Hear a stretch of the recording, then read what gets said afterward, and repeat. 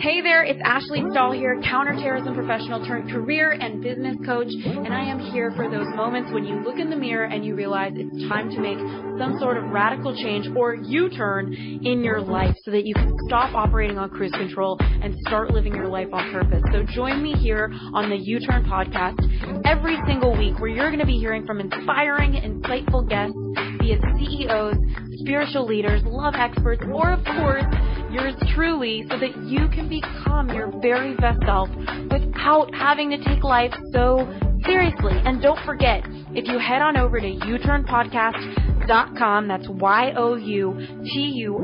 podcast.com, you're going to get access to show notes, which have books and resources mentioned by our guests, as well as access to one of my 4 free e-courses over at youturnpodcast.com. Whether you want to land a new job you love, get clarity on the best career path for you, launch that dream business, or deepen your romantic relationships.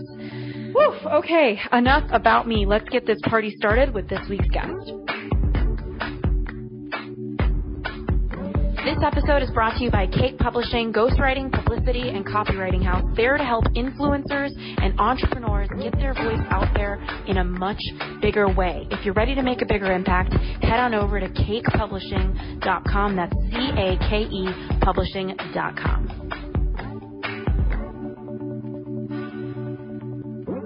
Hey everybody, Ashley Stahl here on the U-Turn podcast, and we have somebody extra interesting on the show this week. It's Jay Abraham, who is literally the world's most influential executive coach, named by Forbes in pretty much every publication you've ever seen. He's also the author of so many books, I can't even name them in this little bio, and he happens to have been my mentor. He's mentored Tony Robbins, Damon John, and so many more, and he is really dubbed the godfather of marketing for good reason. He's been an inspiration to me in our coaching calls, and he's also somebody who is here to help you in this episode figure out how to better market yourself in the workforce, how to answer difficult questions when you're trying to get hired, how to stay relevant and motivated in a competitive job market, and so much more. And he's all about creating that success without being arrogant. So stay tuned and definitely grab your pen to take some notes.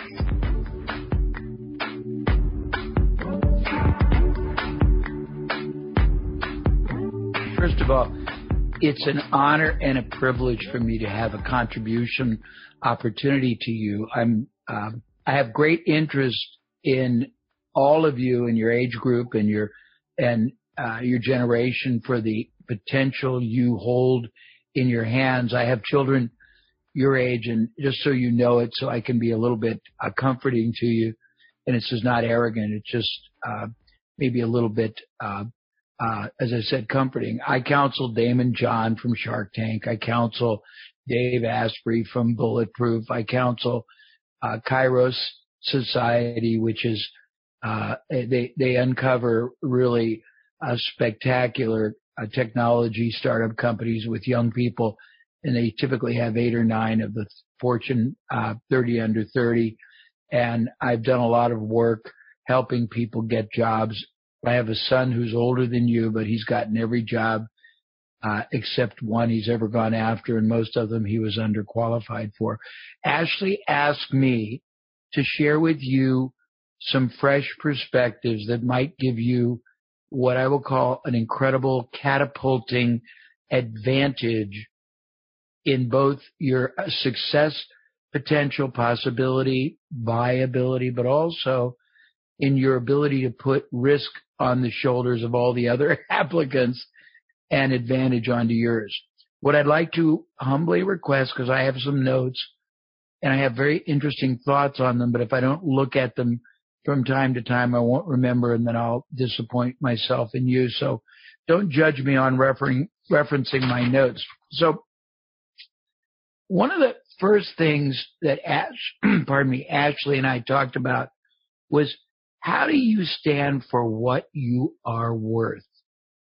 And I've got a multitude of answers and suggestions. And over the course of my career, we've created an abundance of resources and products and programs. And because I am so, I also help Ramit Sethi. We're so committed to your greatness and your success, because really and truly you are the future, our country, our economy, our freedom, our relevance, and my children and grandchildren. Long when I'm gone, you'll be the leaders. So I want to do everything I can. So let's start in looking at self-worth from a bunch of different vantage points. Coincidentally, I'm going to start by saying that the vast amount of people out there have lower self-esteem, lower self-worth, and lower sense of not aspirational but achievemental possibility than they really have the capacity within to accomplish. There's a reason most don't achieve what they're capable of, and it's multifaceted. One is they have to believe in themselves, not arrogant, not cocky, not conceited, but confident with the certainty that the value they are bringing to both their employer or the market, the clients the employer serves, is outsized in proportion to the requirements of the job. Number two, that they are not just looking for a job, that you have to be in sync and on a mission and a crusade in behalf of your employer for the advocacy of the purpose your product or service the company provides makes in the minds and the hearts and the lives of the clients who buy it. And Ashley, if I get too esoteric, your job is to smack me down so it's clear. So tell me, is this clear so far?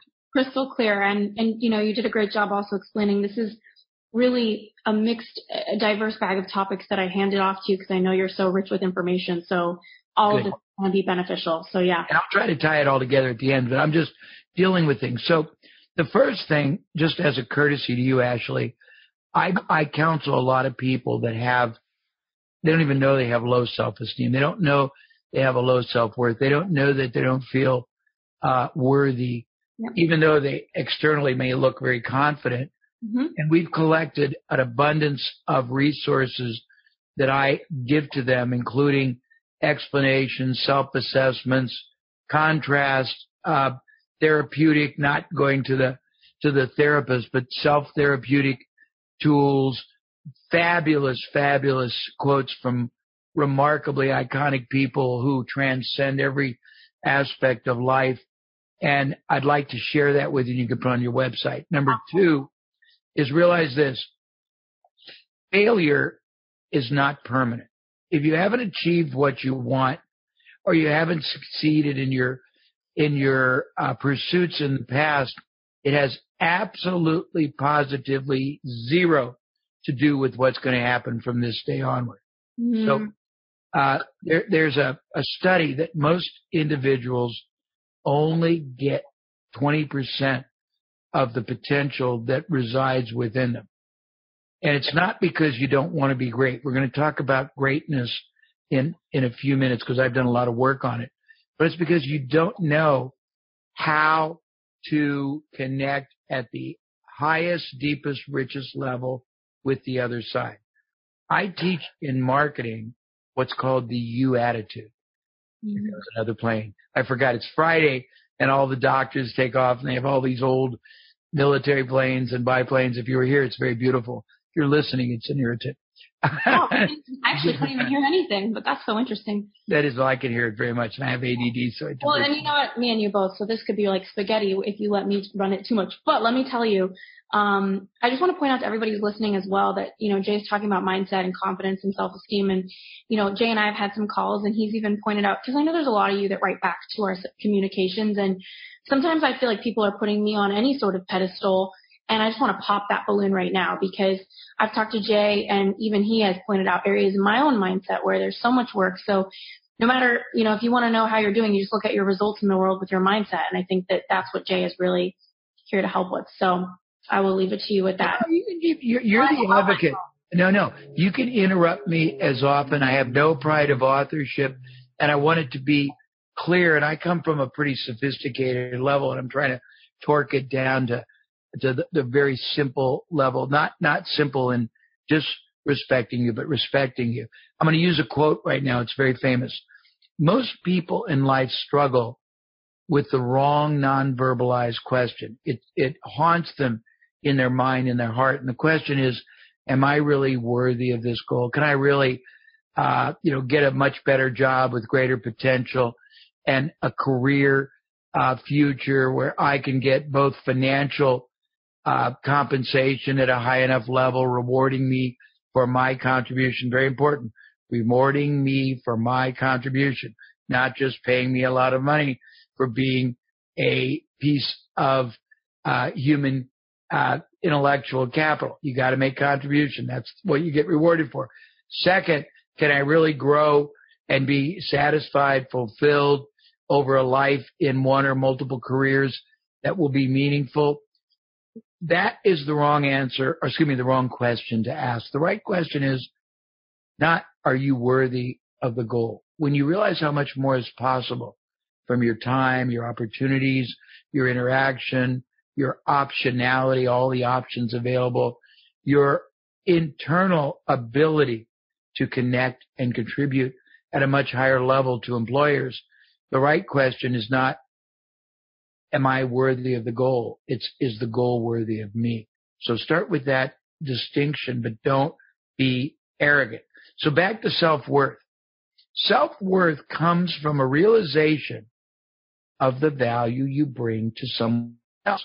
And value has many components. It can be ability that is either learned, experienced, earned, college. It can be latent, just your charisma, your stick-to-itiveness, your natural, unique intelligence or other gifts. Value can be your ability to bring an element to a business they don't have, or to a department or a job. Value can mean your willingness to grow and develop and add value and be more than just a static asset.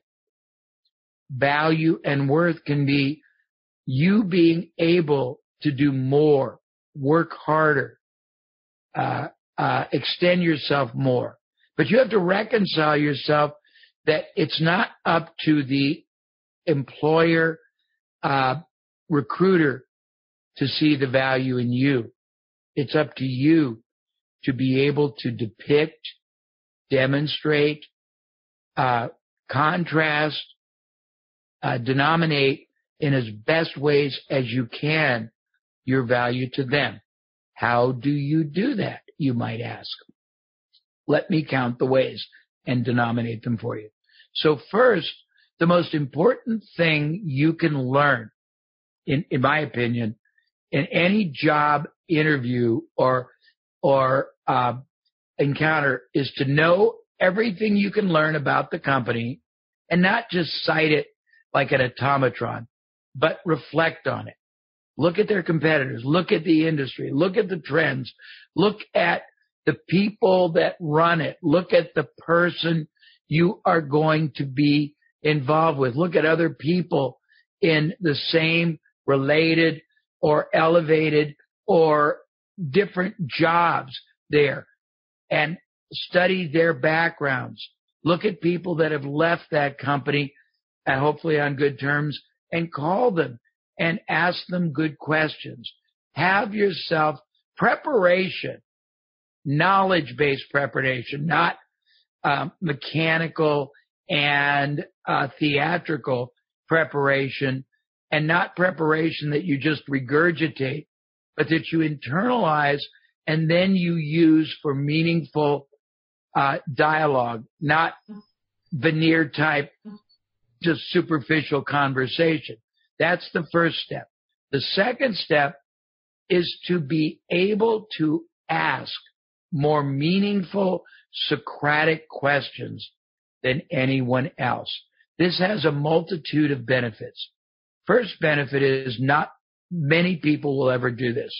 My skill and my fame came from the fact that I genuinely had hopeless curiosity and the ability to connect dots. And whenever I got introduced to a business owner, I would ask questions about the business, about how it runs, about what their problems, what their opportunities, what their advantages, what if I were to get involved, the big thing we'd concentrate. And I always wanted to know the reasons why. And I would always invest in them. If you opt to be reactive, you've already lost your not just advantage, but your positioning. You want to be proactive, allow them to ask questions, but become capable. You don't have to be masterful. It's to be authentic of turning the tables and asking them questions. Tell me about the job. Tell me about what it entails. Tell me about what the optimal applicant or team member who secures it is going to do. Tell me about who they're going to work with. Tell me about how what that job does relates to everything else. Tell me about the best person that you've ever had in it or you have in the job if there are more positions. Tell me about what I need to do to bring more value to you in that job than anyone else ever has. Not necessarily what I bring today, but what I can grow and bring and how I would do that so that I would be a long-term outsized investment with you. Tell me about what is the most, what's the word I would use? The biggest gap you see in a lot of people my age that you interview. Tell me what you admire about the people you've hired that do the best job. Tell me about the people you've tried that don't really work out and the attributes, the character traits, bad or good, because I need to make sure for you and for me that I believe that I can fill and execute the job for you better than anyone else you're interviewing, or I would be stealing from you. Let me continue, but Ashley, does that make sense? Yeah, definitely. And I think that what you're really pointing out is just this topic that so many people struggle with is making sure that you're not just about you and you're really covering the fact that you're making it about them and you're internalizing information about them in a way where you're not just regurgitating, because like you said, people can feel that. And I think that that's something that a lot of people struggle with here. So definitely hitting the nail on the head. I hope everybody's taking a lot of notes. So related to this, thank you. Yeah. Related to this are a couple of very important personal distinctions. One is you have to genuinely be interested. If all you're looking at is a paycheck, you're dead in the water because it'll be transparent unless you're so desirable. And even then, you're going to have some credibility and authenticity problems.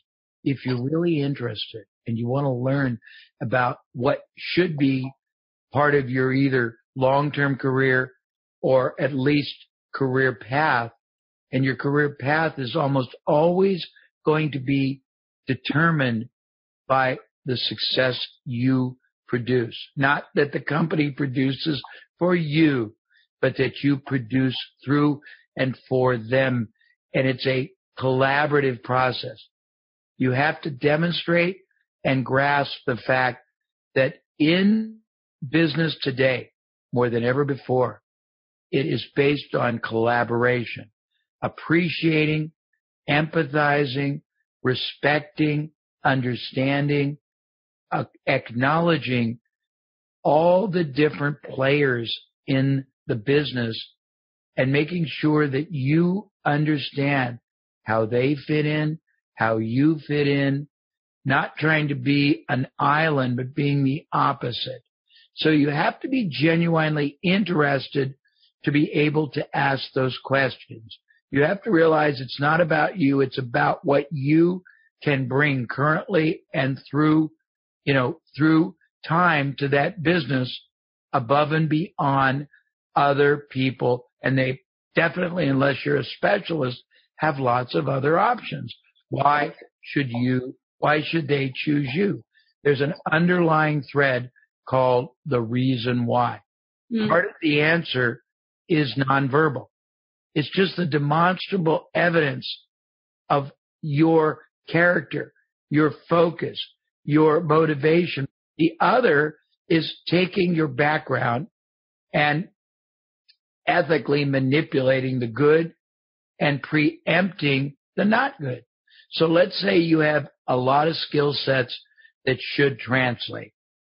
Let's say you have some gaps that aren't fully compliant with the job.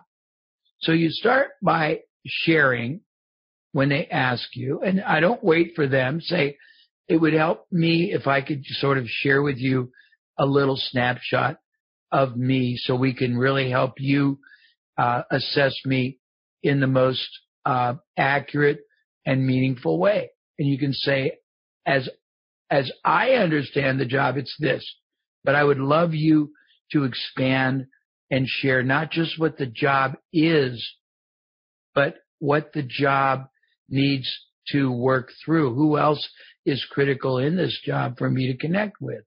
What are the functions, and what do you feel that the skill sets are? And then after you get that, you have to think on your feet, you calibrate, and you say, okay, let me share with you those elements of my background and or those elements of my character or my strong suits that I think would be very valuable in this job, and why. And then tell them why. You can say, because I got trained by this person and he's trained, 100 of the top, whatever. Or because I've done 5 different variations of this at a lower level. So I don't need fundamental training. I need specific adaptive training. If you have, just giving you examples, I don't know what the job would be. If you have gaps, say, don't wait for them to ask you.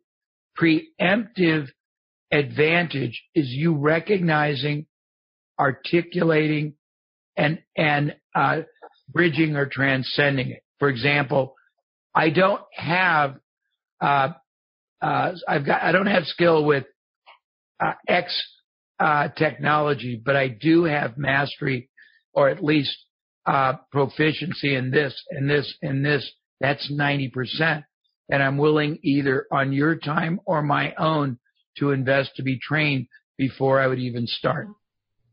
This is amazing. I think one thing to point out as it relates to all of this and what you're saying, Jay, is the fine line between shining a spotlight on an insecurity and addressing a weakness. Do you have any thoughts on just how do people preemptively address? Sure. Because sometimes if you go on and on about it, you start to look like it's a huge problem, and it's all about maintaining your energy and not being nervous as you're addressing a perceived. Absolutely. Well, the first thing is, without being arrogant, you start with the good, and you show the reasons why you're very, very, very qualified in all these areas, or you have adaptive experience, or you've been trained in readiness for the next level, if you have. And then you introduce, and you can say, but I doubt you aggregate. You say, I doubt that everyone you interview is going to have perfect credentials. Maybe they do, but I'd like to hope that my 85% of absolute match and the 15% that I have to, to either gain is superior. But let me just tell you, even though I don't understand yet, because I've never had the need to this, it's basically this and this, which is the same kind of dynamic as these other 12 technologies that I'm proficient in. So, and again, I'm fine if that's a concern, making any stipulation that is legal for HR, where if you hire me, it could be on a probationary basis with the stipulation that I have to master this or at least gain proficiency within the first 4 weeks. And so you basically, you make it a badge of courage. Does that make sense? Yeah, I love that. And I think that makes it a way that they can communicate it too. one of the things that I do, and it's actually not embarrassing, I am technophobic. I don't turn my computer on. And yet I have so many technology clients and friends, the top guy in big data, many people in blockchain, because they know that if they can get me understanding of what the technology is supposed to do, I can articulate it, demonstrate it, and convey it very, very powerfully to the end user who's got to buy it. So don't minimize the fact that perfection in any job is you're either going to be underqualified or overqualified. If you're just qualified, then you have no growth potential. And you want to make sure that there is not just a lopsided arrangement for you to get a job, but it's clear to them and to you that you will be investing, in your opinion, more passion, more commitment, more opportunity cost, more time, more self-education in their enterprise, because you want it to be as richly rewarding of a mutual relationship for both sides, for them and for you. And it can't happen if both sides don't invest in one another continuously. Does that make sense? Yeah, and a couple questions. Well, one thing I'm feeling you kind of touch on earlier was you're talking about genuine interest, which to me what came up was just this idea that that's what's going to build trust. And so what I was sensing is that you're talking about how to build trust. Yeah. And how to be relevant. And fortunately for you, so I don't have to try to remember it, Stephen M.R. Covey, the son of Stephen R. Covey, who created a famous book, which many people of your age may not read, The 7 Habits of Highly Effective People. Great book. His son, who's about my age, and his partner, Greg Link, who's a good friend of mine, are the world experts on business trust building. And I interviewed them a couple of years ago on the 13 characteristics of trust building that most people think they possess, but they don't. I can go into it, but there is documented research that people who command maximum trust produce a 300% greater result for themselves, their business, leadership, collaboration, and it's a soft skill that most people don't understand, can be quantified, can be instilled, installed, enhanced, improved, and it's very powerful and very simple. And you know what? I was talking to Peter Diamandis over at Genius Network. And I know Peter. Yeah, I know. And what he was saying, because I was asking him, well, you know, what is the fundamental skill set of the future, given that so many job seekers, to the tune of a third, you know, will be displaced by robots in the next 10 years. And he said it's soft skills. And so I just wanted to reiterate what you're saying, that soft skills, you know, some people I think underestimate soft skills.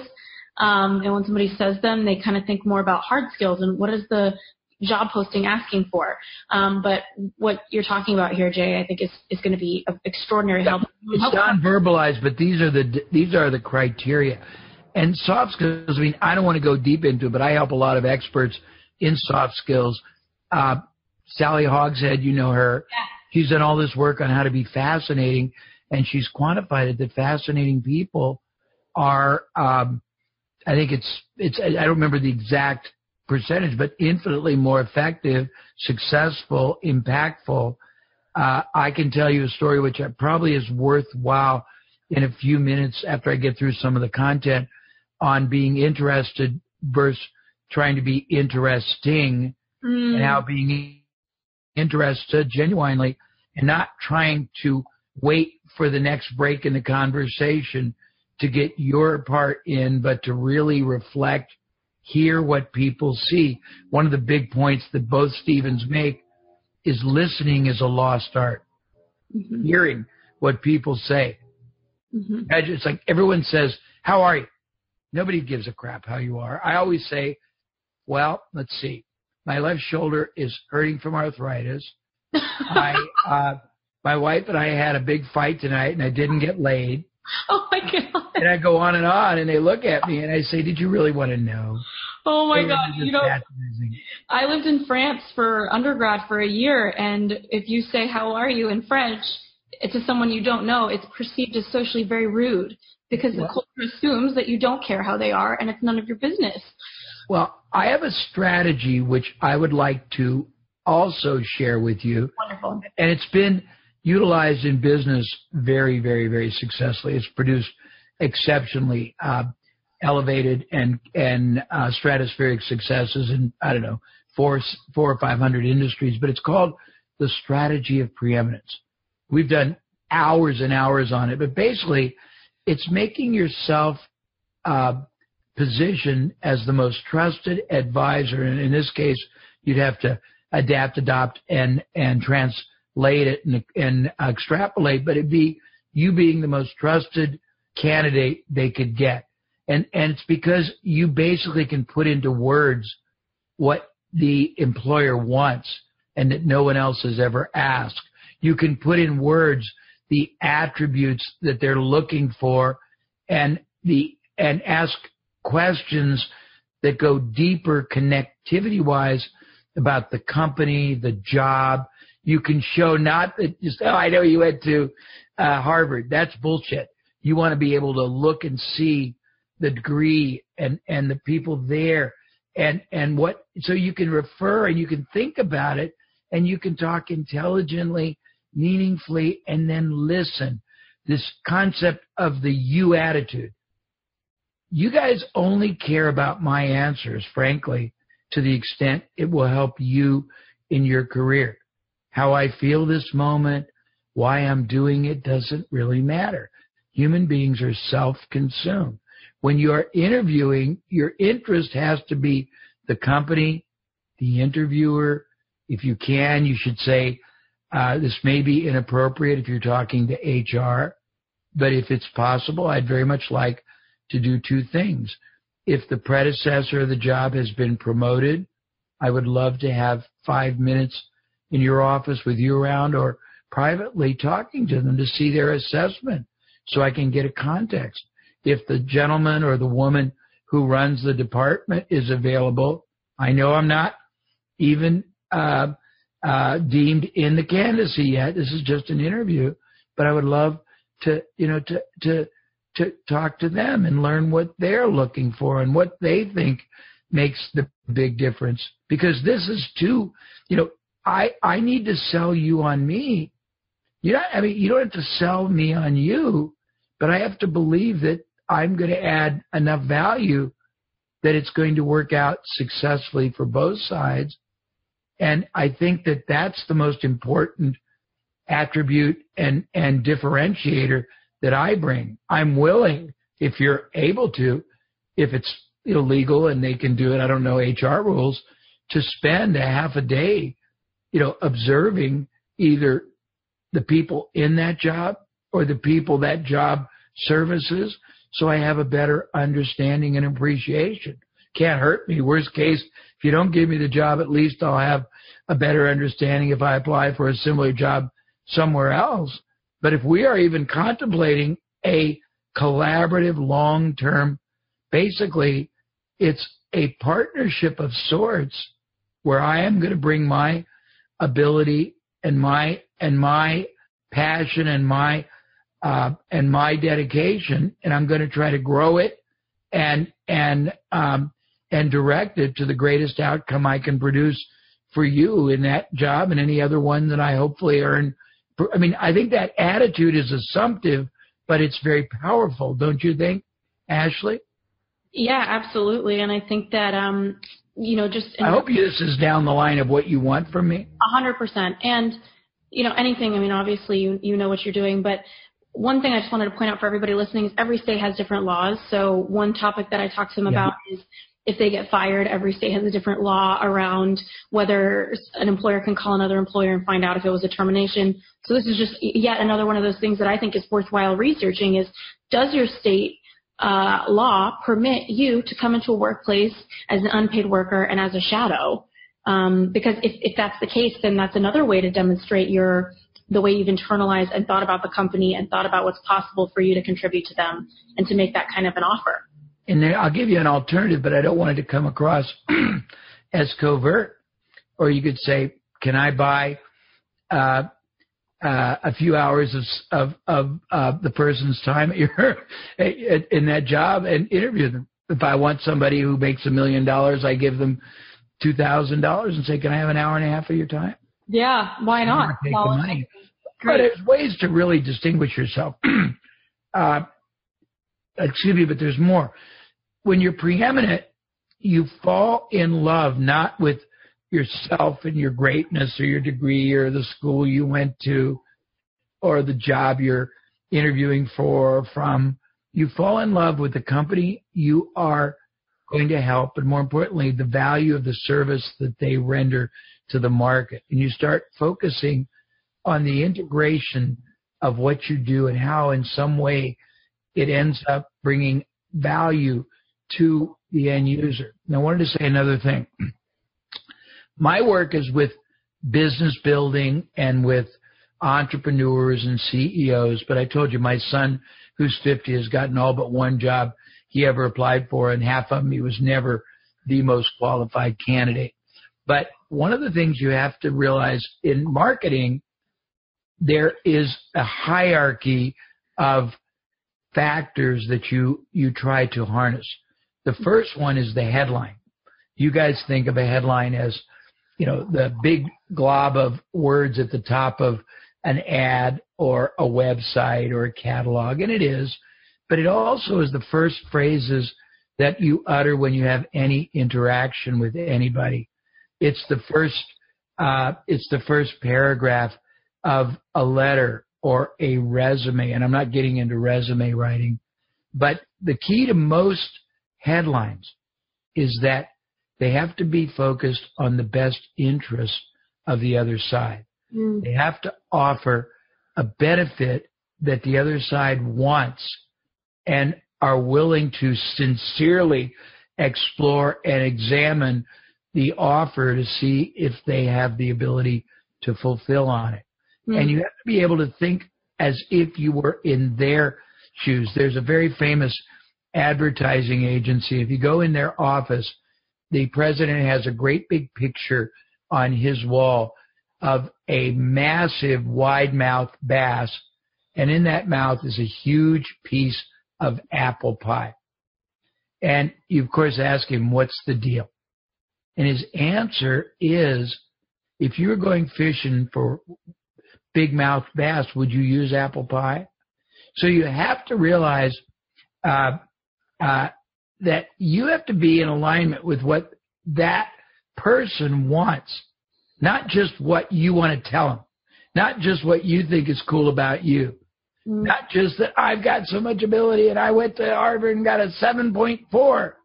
Yes. So you got to be able to show the reasons why whatever skills or lack of skills you bring to the party are worthy and worthwhile and are more valuable, not just short term, but long term, or more valuable in rapid integration, or more valuable in productive yield, or more valuable in collaboration with everyone else that job requires, or more valuable in some ways so that you don't have to it's not incumbent on them to understand why.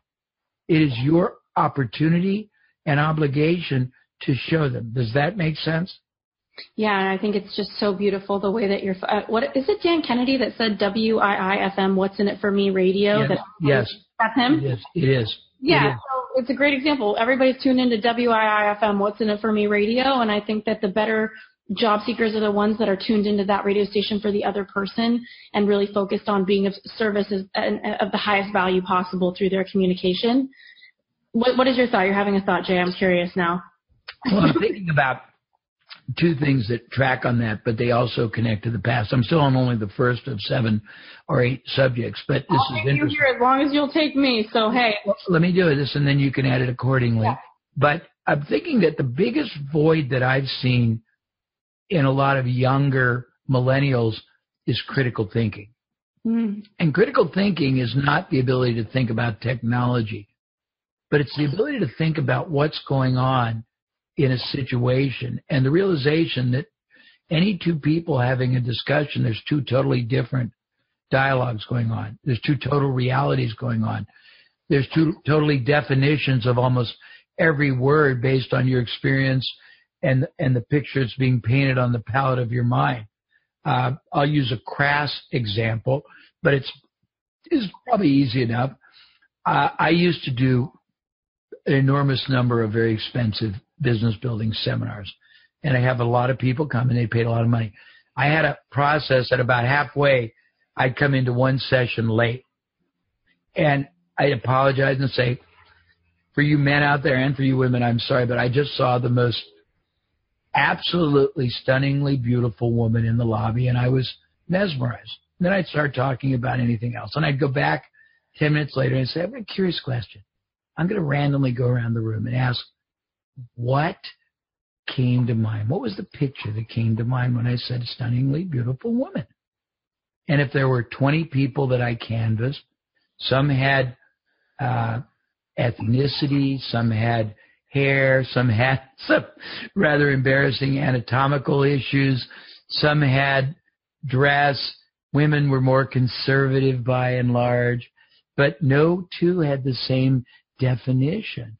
We have a whole segment I did, I think it's 6 hours, on what value means to the other side. It's very deep, and it goes into understanding that you've got to translate it.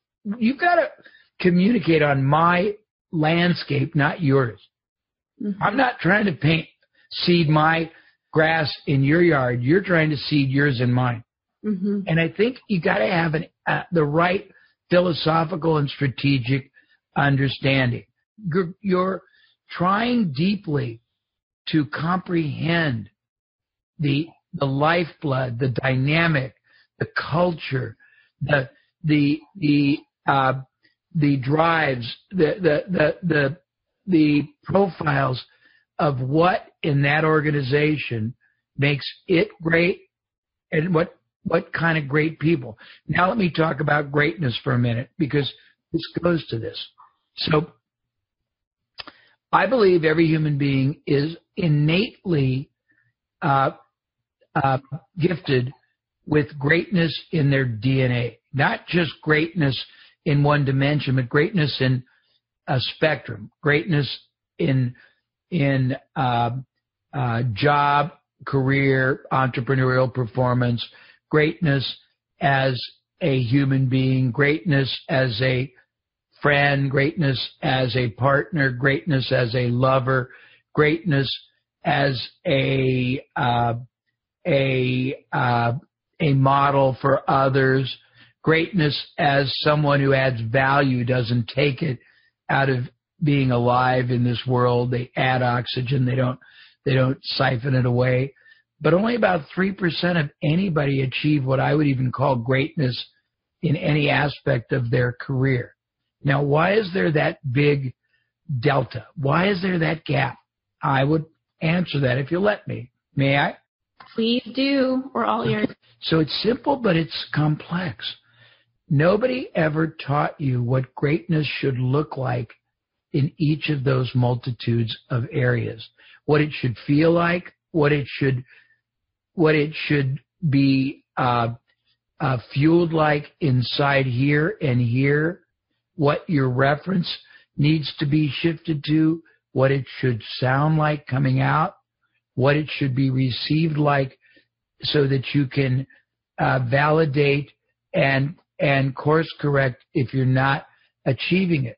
That's the first thing. Second, if you are fortunate enough to see the gaps, nobody validates which elements of your life you have the biggest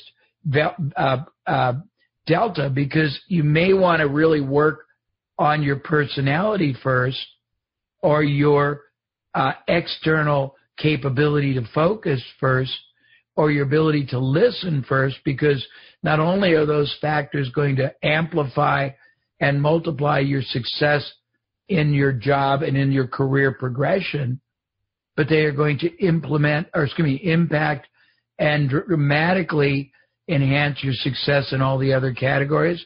But you have to figure what you have to work on first that flows through everything. Second, when you figure what you have to work on, then you have to figure how to get there. And most people think they have to pole vault, and that's so very difficult. What they really have to do is figure the safest stair step, because it's not something that will happen instantly. And you have to realize, any of you've got children, or any of you ever been around babies, because you were one once, when a baby tries to learn to talk, walk, eat, poop, ride a bike, you're terrible. You flop. So you've got to give yourself permission. Anybody who plays sports, unless you're really gifted, you didn't drive a golf ball straight in the beginning. You didn't play, sub-pro tennis. You didn't pump 400 pounds in the beginning. And it's this, you got to give yourself permission that even if you're, a driving jock, that it's a process. Think about ships going through the Suez Canal or the Panama Canal. They don't go like that from one ocean to the other. They go like that. But first thing is to figure out what greatness should look like in all the categories of your life that you want. You don't have to be great. You have to reconcile if you're not great, that you have the ability to be great. And then if you don't want to realize it, exercise it, develop it, nourish it, nurture it, that's your prerogative. But if you do, then you have to look at the optional ways to get there and find the safest, not the hardest. Next, you've got to give yourself permission that it's a process. It's not a single decision that instantly produces the optimal outcome. Finally, you need someone, colleague, partner, employer, mentor, coach, to hold you to the standards you have the deservedness to reach. I believe most people unintentionally, undeservedly, and unknowingly limit, restrict, constrain. If you talk about careers, the scope of career they could have, the satisfaction, both financial compensation and fulfillment, psychic, the progression they could have, the impact they could have, because they don't know how to do it differently. Does that make sense, Ashley? Yeah, absolutely. And just to even add to that, I think one amazing thing about what you're saying with greatness that I think about a lot is, a lot of people will look at any sort of success and just think that person is just great, but usually they've failed so much more and they've been willing to deal with the pain of the failure. And the biggest question is not what will make you great, or this is just my opinion, I would love your feedback, but really what pain are you willing to deal with, right? Because some people want to lose 20 pounds and have a great body, but they don't want to deal with the pain of saying no to that slice of pizza. I know I don't. I love pizza. So, it's like, when it comes to greatness, do you have anything to say about or to add about how do you decide what makes you great or what path to take? Because a lot of the times I think it's about what pain you are or are not willing to take on. And I will give you, I'll address that from a couple points. Yeah. I think it's also what you think is painful that might really be more pleasurable if you reframe it or recontextualize it, number one. Number two, and I temporarily lost my train of thought, but let me just, it was a really important point, so give me 1 second. I think that most people, we wrote a book, it was called The Sticking Point Solution, and it was really designed for businesses, but I'm going to translate it for all your viewers, listeners, colleagues. It was designed to show a company the 9 ways most companies get stuck in the revenue generation. And we added another dimension. You could be successfully stuck. A lot of your people could be stuck doing well, but nowhere close to the dual capacity. Realize this, money alone isn't necessarily success in life. I'm a baby boomer. Our parents told us we wanted to be doctors and lawyers. I got married at 18 and didn't have that choice. I got thrown into we had a baby right away and got thrown into the 4A with no skill. It's a lot different story for a different interview. But most of my colleagues that did it for their parents ended up being miserable at 50 or 60, and they couldn't get off the merry-go-round. So you need to factor not just money, but psychic enrichment, number one. You need to realize that you might be settling for a fraction of what you are capable of achieving, number two. You need to understand that there are a lot of ways to improve yourself that are easy. I mean, everybody should read the book. It's old, How to Win Friends and Influence People. Awesome. Everyone should read it twice because it really is a much more eloquent explanation of what I'm saying. And it just says, if you're more interested than interesting, if you're sincerely engaged, you've already won half the battle, because most people are so busy telling you how great they are or compensating for their insecurities, which are undeserved, because you have so much potential and capability. Remember, everyone's got 24 hours in a day, 7 days in a week. A few people may have greater IQ or EQ, but that's not really the denominator. It's how well you harness your attributes and externally focus them, not internally. You're not what it's all about. They are. But how you can bring greater benefit, advantage, or a value to them based on what they value. Two more things I'll say, and then I'll try to go to the next point, all right? You are part of a very impressive group, and you really have mastermind groups. And the mastermind groups are made up of people from a multiple of disciplines that have been in different situations that you are either encountering or will or have, and they're coming at it from different experiences and solutions. I recommend that everybody out there build themselves a mastermind alliance and don't limit it to your age group. It's amazing. Go to people who care a lot about our future. So self-servingly, we care a lot about your success. Do you understand that? We care a lot about you being engaged and passionate, because the fate of my children who are your age and older, the fate of your children who long past were on this earth will be, and I think that goes to having more of a worldview.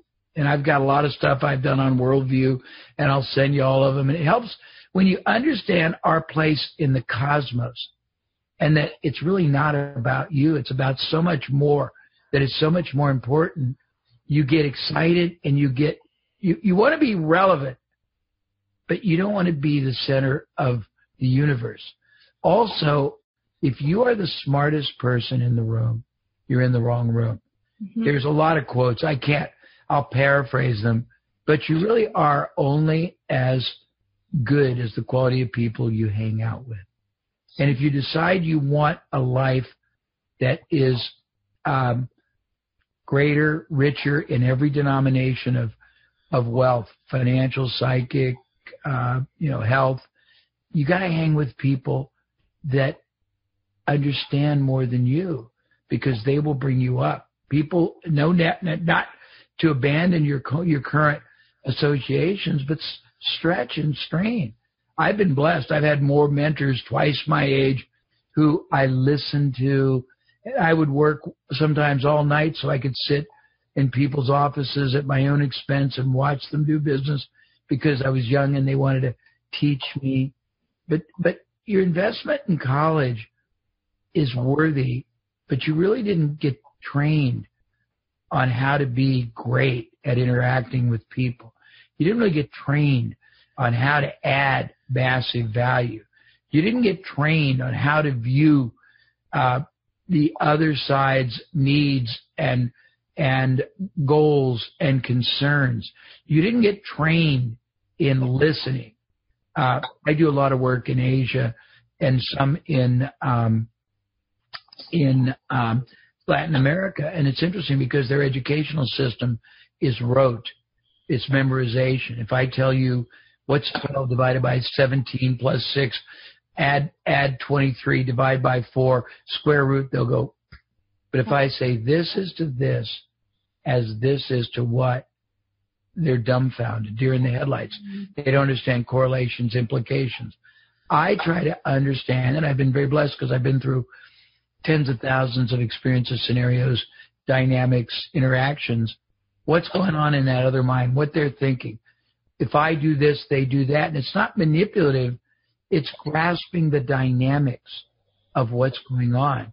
But if you're willing to do what no one else is, and you're willing to prepare, but not just by, popping up on the job. I'd also look at all the job openings, call, even if they're similar, and do a mock interview and see what people ask you, see what I would want to have that. I would want to have such an advantage in understanding myself, in understanding my take on the job, in understanding how to subordinate that and put them in the center. And I can go on, but that's probably enough to start with, isn't it, on that subject? Yeah, I mean, what an amazing contribution. And just the topic of really getting in touch with, God, I'm just trying to even vocalize what I've heard from you. Really getting in touch with how to be in the mind of someone else and how to genuinely be interested in communicating with them about what they need. That's just what I'm continuing to hear from you. Well, I'll tell a story now, and it might take long, and you can edit it. Have at it. But so this is a true story, and it was I'll tell you 2 true stories. One is how I spent $500,000 on therapy, and the one realization I got that was worth 10 times that. And the other is how I learned what I would call that everything you want, all you have to do is be the polar opposite. Which one do you want to hear first? I think the first one with the $500,000 in therapy sounds pretty interesting. Okay, I got started at age 18. I was very successful very early, and I thought it would make me happy, and I was miserable. I had cars, women, houses, too many things, and I was miserable, and I was making a lot of money. And I had a midlife crisis at 40, another one at 50, another one at 60 because I started young. By the time I got to 60, I got tired of paying for 55 minutes, and right when I was on the precipice of a breakthrough, them saying, "Oh, time's up. We'll pick up your life next week," and we all just sort of freeze your life, even though we've teased you to the, and you're ready to jump off the cliff. Gotta leave. And so the last time I bought the therapist for a whole week. And my deal with him was if I didn't use it, I was going to send effed up people that I liked who would never go because they were too proud or too poor. And he would get this array of fascinatingly screwy people. But when I was ready, I'd go for 3 or 4 hours. And I would talk it through until I came up with an answer. And I'd ask questions, not about me always, but about life, about meaning, about purpose, about erroneous assumptions we have. And I got one answer that transformed my life. And I've been able to reinforce that and reconfirm it from lots of other people. He said that most human beings are end product oriented, meaning we want to have the best job. We want to have the most beautiful husband, wife. We want the greatest prestige. We want the nicest cars, the best house, the most toys, or with millennials, the most life experiences because you're experiential oriented. Mm-hmm. If you're unlucky enough to get that for that reason only, it's anticlimactic. You'll never be satiated for more than a short period of time. The heavens aren't going to open. The angels aren't going to sing. Nirvana, contentment, happiness, and joy isn't going to be omnipresent. Just going to be another day. Mm-hmm. The real meaning of life is the process. this conversation is as good as it gets. And it's wonderful that I'm having a conversation with you that will be leveraged to maybe 500,000 people that I can polarize. And polarize means galvanize to have them either think deeply about what they want to do different or think deeply about what they want to keep doing, and that I'm a worthless waste of their time. It doesn't matter as long as I can provoke them into thinking and confirming or questioning their reality. Yeah. But if I was talking, we have a process. When I go to Asia, I get to go first class on any plane I want. So they have great wines I drink. So first day I hydrate and sleep for 15 hours. Yeah. The next day I go for half a day and I sit in the lobby smiling at people, smiling until they smile back, greatly joyous. Then I ride the elevator for 3 hours up and down continuously doing the same thing. And then I get up on the floors and I talk to the housekeepers and the servers. And it's great joy for me. But being acknowledged is so wonderful for people who do things. My wife hates me. I read the obituaries every Sunday. She thinks I'm morose. I'm not. I don't read the big ones about the icons. I read the little ones about the men and women who had meaningful lives that were really important, but no one really appreciated them other than their local. The ones that were, teacher for 58 years, taught the choir, ran the Girl Scouts, gave it, and it made a difference in life. I think that everyone is relevant. And a lot of times, I think it's not a condemnation, but I think that one of the greatest attributes that your generation could expand and develop and master is more humility and humanity. More focus on the fact that everyone matters and everyone has a role, and it's quite profound, and they all have hopes and dreams. I travel the world and everybody's the same. The people working want to do better, and the ones that are attracted to me want to add more value to their market. They just don't know what it looks like, and they need guidance. They want greater successes and security and greater lives for their children. And I think that if we realize that we're part of a much bigger a bigger picture, and that if we embrace it and don't become insulated and just self-focused, it makes living a lot more satisfying, if that makes sense. Mm-hmm. Mm-hmm. So I don't want to get too much ideological or philosophical, but you want me to move to another subject? Yeah, and just to cap this off, Jay, I was almost going to tell you this on our phone call the other day, that I wrote an article about how I went to a marathon with a friend, or a triathlon. He was running a triathlon. And I'm not into that kind of stuff. I'll go to the gym, but I'm not going to go do an Ironman or anything like that. It's not for me. But I was cheering him on in the sidelines, and at the end, I just wrote about this experience. And towards the end, this woman, I believe it was a woman, she came out. She was cheering so hard. I have never seen another person. I mean, her head was falling off. And I finally, when she calmed down, I came over. I said, "Hey, who are you cheering for? Who's here? And her answer was one of the best experiences I've ever had. She said, "Nobody." She said, "I'm not here for anybody. I just decided to come and cheer." And it was the most moving experience, because there was a guy who didn't have a leg, complete, and he was running, and she was cheering, and she cheered for him. And I watched all of these runners towards the end of the race, the running portion, getting so much motivation because of this random stranger who's not there for anybody in particular, just cheering. And the person said to me, they said, "Watch, try it on. It feels really good." And I was like, all right, I'm all for a trial. And I stood next to this woman, and we lost it. We were like, go! I had no voice for like days after.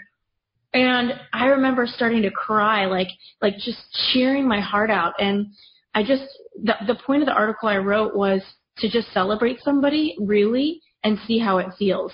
And what it can do for you and putting you into your authentic nature and into who you really are. And I think what your story is just talking about that and really acknowledging all of these different people with no attachment for any personal gain.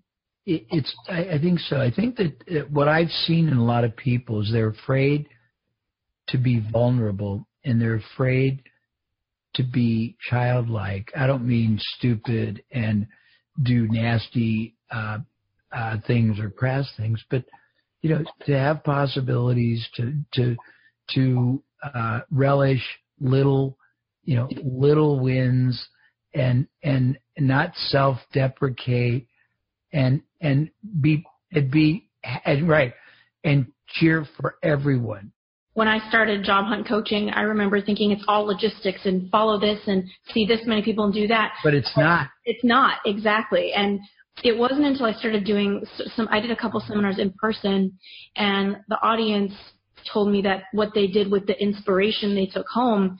And I used to think it sounded so cheesy, like I inspired you, but what is that going to turn into? But it's only until the recent years that I've really been able to grasp that is the most important thing, because when you activate that energy in someone, there's so much that can come through for them. So I love what you're talking about. I'm going to pick another one. Yeah, how about it? Okay, you asked me how to enhance your networking conversations. Yes. Well, I think the first is what is your motivation? If your motivation is just to have a lot of connections that you don't bring value to, that's pretty vacuous. So how can you bring value, again, denominated by them? I made it a point when I started out, and I was a lot younger than your audience, I would contact people in successful roles, and I would very honestly tell them that I really admired what they'd done, and I would love to learn any element of their strategy, their belief system, and I would do whatever was fair compensation. But could I pick their mind for an hour or two? Could I take them to lunch? And I would be very self-effacing, that I want very badly to develop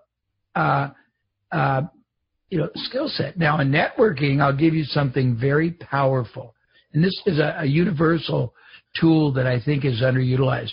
I call it the Aikido School of Marketing. You know what Aikido is? I've heard it before. I don't know if it was you. It's a martial arts technique that uses the power of the enemy against the enemy. In this case, the power of the weakness. So if you authentically, not covertly, went to people who were successful, and success is relative. You don't have to go to Bill Gates, and you don't have to go to Warren Buffett, which is what everyone would do, although you can try. Take someone that is decisively more successful in life and than you are right now, and contact them and just tell them, I want to make my career successful.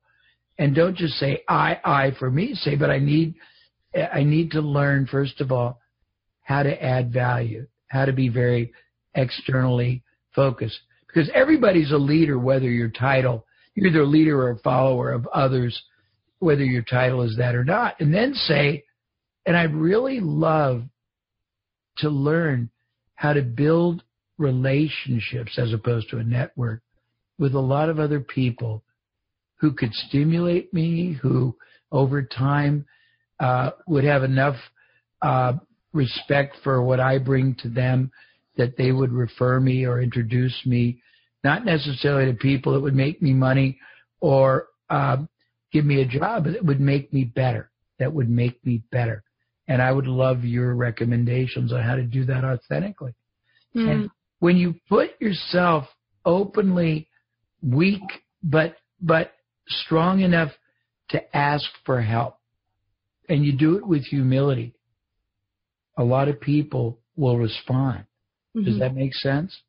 Yeah, and I mean, one issue that I think a lot of job seekers come against is when they don't get a job, they say, can you give me feedback? And I talk to a lot of them about how there's legal liability for an employer and why they didn't hire you. So I think what you're doing is basically skipping over that by being so vulnerable that you're accessing a human connection and not a professional one necessarily only. And what you would do also, I'll give you a killer suggestion I just came up with. So let's say that you're in a waiting room with many other people who might be scheduled for an initial appointment. Yeah. I don't know that to happen, but it does happen sometimes. I would get the names of everybody else, and if you don't get the job afterwards, I'd call them and find out whether they got it and why they thought they got it. If they didn't get it, why they thought they didn't get it, and just reflect on that. That's amazing. And you're touching on a question about mastermind, which is, if I was a job seeker forming a mastermind right now, I would say, well, I want President Obama. Sure. So how do you reach the right people because I think there is such a thing as an overreach, not in a place where I think there's an arrogance, ignorance, and undeserved. And by the way, I think we're all magnificent, but I think we aspire sometimes. Nothing wrong with high aspirations, but there's everything wrong with trying to do it in one step. Exactly. So you build yourself up to that. Yeah. So if you're basically making $50,000 in a job and you want to try to get to a $75,000 job, I would build relationships with people who either have those or are above those or are running smaller companies that have that. And I would build relationships with absolute integrity that you want to learn. You're not there just to mine connections, because that's what most people do. And frankly, it's disgusting. It's not successful. It's a disservice to yourself. Most people are better than that. And I actually laugh inside when I see people doing such transparent and crass things. Everything should be based on authenticity and intent. And the intent's to grow. I mean, the key is everybody at all times in their life should see themselves in a duality. You're both a student and a teacher all the time. Mm-hmm. And you want to learn and you want to reflect. And the problem with learning, if you don't hear, if you don't really have impressions, if you just write literal things and you don't let your mind engage on what that means in your life and what that means you might want to do or follow up on. And if you don't give yourself time to think deeply after something happened, every time I have an interaction with anybody, I try to think about, what did I learn from that person? What did I do myself that was inappropriate, that breached what I stand for? What do I admire about that person that I don't possess? And how's it manifest in a way that really impacted me? And I suggest everybody make a list of everybody in their life, previous employers, people they deal with, friends, providers, if they go to the bike shop or the surf shop or the tennis shop. Who do they really admire for reasons that are qualitative? Authenticity, people that try to help them, guide them, people who seem to be enjoying life at a level of richness and genuineness that they're not. But in building networks, you can't try to build a network. You try to build contributions. Mm-hmm. And if you don't have anything to contribute, you use humility and honesty to explain that you are right now not in the position to add a lot, but you, if they will invest in you some of their knowledge, time, guidance, you promise you will be to add value, and that you will add value multiplied 10 times over. This is exactly what my reality was. I think getting started was, I didn't go to Harvard, and I think that what happens sometimes is when you go a top institution, perhaps you think you can get by on paper, or maybe you have the best companies on your resume and you think those are going to speak for themselves. You don't have to do those soft skills that are going to connect you to people. And I think that's one of the biggest blessings I had, was going to a small liberal arts college, moving to a city like DC, not knowing anybody, and knowing that I don't have that top degree to fall back on. All I had to fall back on was my own vulnerability and myself. And that opened so many more doors, and it put a hustle in me to have more conversations and to connect more deeply, because I knew that I didn't have the paperwork to get by on. And so I love that you're kind of popping that limited belief system that a lot of people will be telling themselves as they're listening. Well, I didn't go to this school, or I didn't go to any school. Yeah, it doesn't matter. It doesn't matter. No one asked me where I went to school. No one asked me, well, what are you trained in? And they didn't after, when I was very young, I had no skill sets, and I had a belief in myself. If you don't have, arrogance, conceit is not confidence and faith. Yeah. Here's a distinction that's sort of interesting. Whether your audience wants to be a salesman or woman or not, every human being is actually on a commission. And the commission is the productivity, the value that you add over anyone else who could take that job.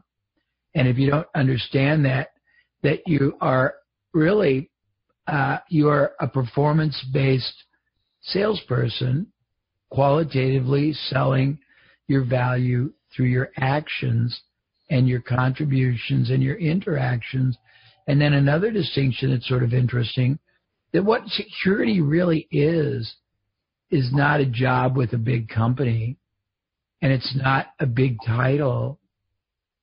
It's basically the faith, the trust, the confidence, the certainty you have in yourself, yes, your current and your emerging abilities, and your capability of performing. That's all security is. Yeah, I've told so many people I find more security through entrepreneurship than I ever did in the corporate world. And I think it's just a relationship with yourself that you can form along the way. I wanted to ask you one question, actually, Jay. Sure, go ahead. What can somebody say when they just don't know the answer? It's beyond like, I need to learn that. It's straight up, like, for example, A scenario. Yeah. Oh, do you have a scenario, or do you want one? Give me the scenario. Yeah. Okay. So, for example, when I was interviewing, I got an interview at McKinsey, and I made it through the second round, and they asked me how many golf balls fit on an airplane. Typical management consulting, analysis question. I had no idea that this was even a live interview question anywhere in the universe. Mm-hmm. But apparently, this is the approach, and now I know it well. I didn't know what to say to that. I remember showing them how my mind works and saying, well, is it a Boeing 747? And kind of talking about how I would approach how many golf balls fit in an airplane. But what if it's something kind of perplexing like that? Or what is the right answer, first of all? That was my. Did you get the job? No, I didn't get the job. Was that the reason? Yeah, I couldn't answer the question. What would the right answer have been? They wanted me to show them my process and walk them through how I would have calculated it. So one thing I did right was at the beginning I said, well, is it a Boeing 747? Like asking questions to help them see where my mind would go in solving the problem. But to be honest, if I'd never been exposed to management consulting questions, and I didn't, because that's such a bizarre question to be asked if you don't realize that this is their approach, asking. Okay, well, let me give you an answer. Yeah. The more you master critical thinking, and there's something else that most people do that is unnecessary. It is programmed into our natural style, but it's dangerous, and that is they respond immediately. You have the right to reflect. You have the right to say, okay, let me think for a minute, or let me reflect. And you could say, let me ask you some questions. First of all, let's start with the golf balls. Give me the diameter. Give me what happens to them under pressure.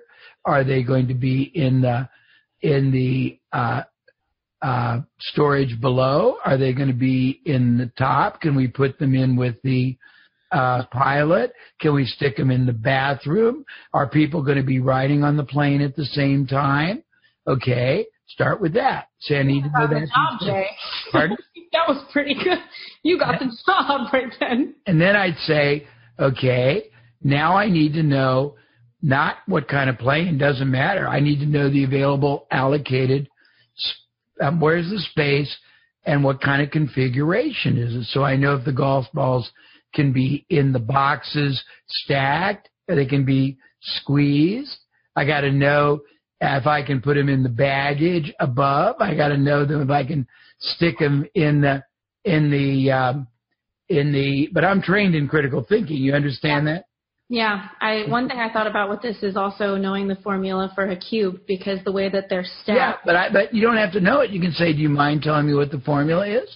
I didn't bring my calculus book in my pocket, but I really will do it. And not be cynical, but I think my answer was pretty good, didn't you? Yeah, that was pretty amazing. Exactly.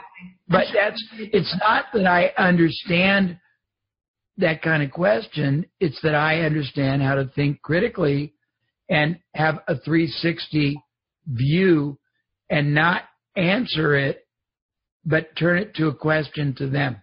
Mm-hmm.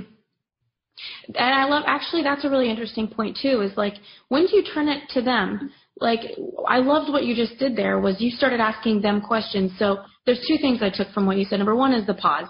I need to exercise that. I'm the queen of my mind's fast and I just go, and it's not always the best run. Yes. I find mistakes in business, right? Most of the time.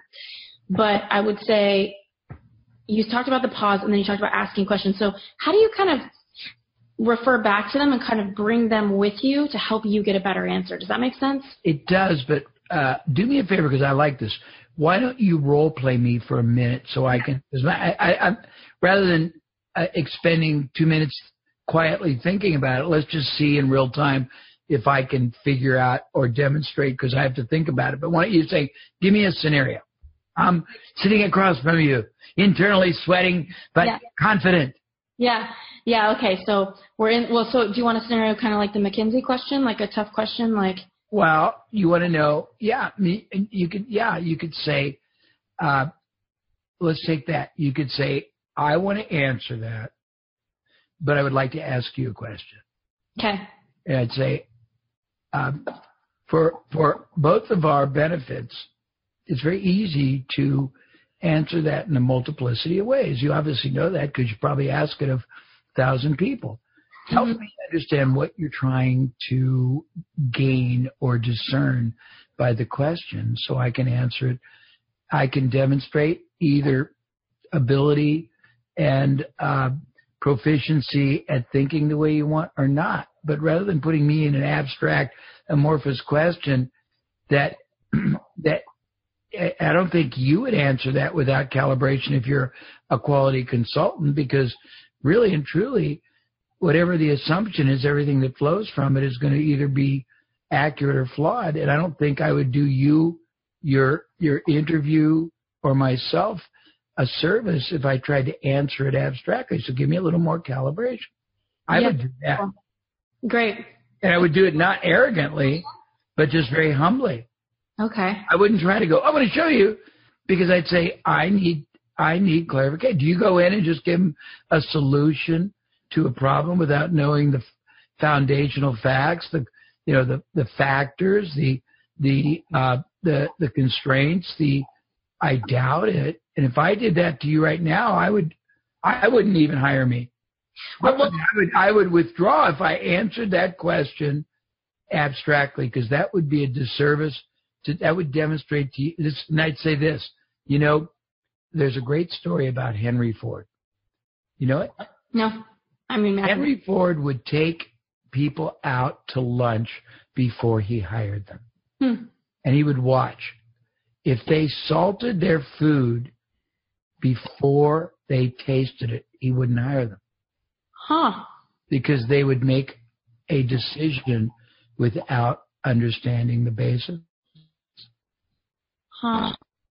So I just think that there's a very fine line in being controlled or controlling a situation. And it's very there's an even finer line in doing it with authenticity and always having the best intent for the outcome for the other side. But what I said is true, wasn't it? Yeah, it reminds me, I was going to ask you because I interviewed at the White House when I was younger. Okay. I was the most nervous I'd ever been. And? Grew up outside, and I caught that on the security camera. This was before or after? Before, and it was really glamorous. And they asked me, tell me about a time when you failed. So, seemingly easy question, but to be honest, I didn't have a lot of work experience to draw back on a time that I had failed in my career, really. It wasn't that I'd been succeeding so much the whole time. It was that there just wasn't anything in my memory that was like a huge botch. So, but let me tell you what I think. And I'm pretty intuitively certain of this, but not empirical. So this is my belief. When you ethically turn the table and not refuse to answer, but show a multitude of thought processes like, okay, are you asking me about a personal experience? Are you asking me about a career experience? Are you asking me about a goal I set and was unable to achieve? Are you asking me about, and you'd show the depth of your thought process by asking them to clarify what they want. Don't you think that's interesting? Yeah, I love that. You're just giving it dimension, really. Yeah, and you're showing that you think that you're playing three-dimensional chess, and they're asking you, tell me about the worst checker game you lost. It's like, well, what does worst mean to you? Right. How you define it. Are you talking about perhaps when I finished third and not first, in the state finals? Or are you asking about when I got 1 B- out of straight A's in my senior class? Or are you asking about, and you could do this where you control the positive, are you asking me about when I set a goal of losing 20 pounds and I only lost 15? Are you asking me about when I applied to 20 schools that were almost impossible and only got in 15? Oh, my gosh, I love that. Are you asking when I strive for an A+ and got an A? Yeah. That's great. No, but I think that kind of answer, see, again, and I think this is a great gift to your audience. Very fine line. It's not arrogant. I don't do anything with arrogance. But I look instantly at the situation and I turn the question into a corresponding question designed to demonstrate the spectrum of understanding and achievement that I have while underscoring what they want, but in a context they're not used to. When you can bring, Tony calls it not state change, but it's that pattern interrupt. Mm-hmm. Everyone is going to be reasonably predictable in how they will deal with certain scenarios. Mm-hmm. One of the things that makes someone stand out favorably is qualitative unpredictability. Does that make sense? Can you explain like in an example? Sure. Just what you said. I bet if they asked any of these questions to the 1,000 other applicants over the years, 98-point-something% would just go, well, I guess it's when I didn't win the, Queen of the Prom or whatever. I would never answer a question without first wanting to know all the relevant and the implicating and the necessary answers to give the right answer. I can't believe you gave prom queen, like not getting prom queen. That's just too good. I think as it relates to this, though, do you have a methodology on, outside of asking questions to kind of deal with a question that feels intimidating or feels overwhelming? A lot of people are asked about their biggest weakness, and obviously any smart person that's a hiring manager isn't going to hear that their biggest weakness is that they're a perfectionist and they're the best hire ever. that's not their weakness. So how do you recommend people answering this question? I've given some people in my courses this methodology. Methodology is step number 1, to share what happened. And then number 2 is to share. So, for example, my biggest weakness is public speaking. Public speaking is a great example. And then number 2, talking about what you decided to do to tackle it. So taking some sort of action. So in the past, one of my biggest public weaknesses was public speaking. And what I've done to deal with it is I joined Toastmasters and took a public speaking course. And then the third step is to talk about the progress that you've made. Since then, my colleagues have asked me to stand in front of a client, and that means a lot to me. And then to kind of talk about moving forward. Now I've been asked often to be the point person to talk in front of the client, and I've continued to join and stay in Toastmasters. So obviously not perfect. I don't have any notes in front of me. I like that answer. I think you're absolutely correct. And let me see if I have anything that would be, a different approach. But I think what you're saying is that you acknowledge something, but at the same breath, you connect 2 things. One, the remediation that you immediately had. First of all, the recognition you had.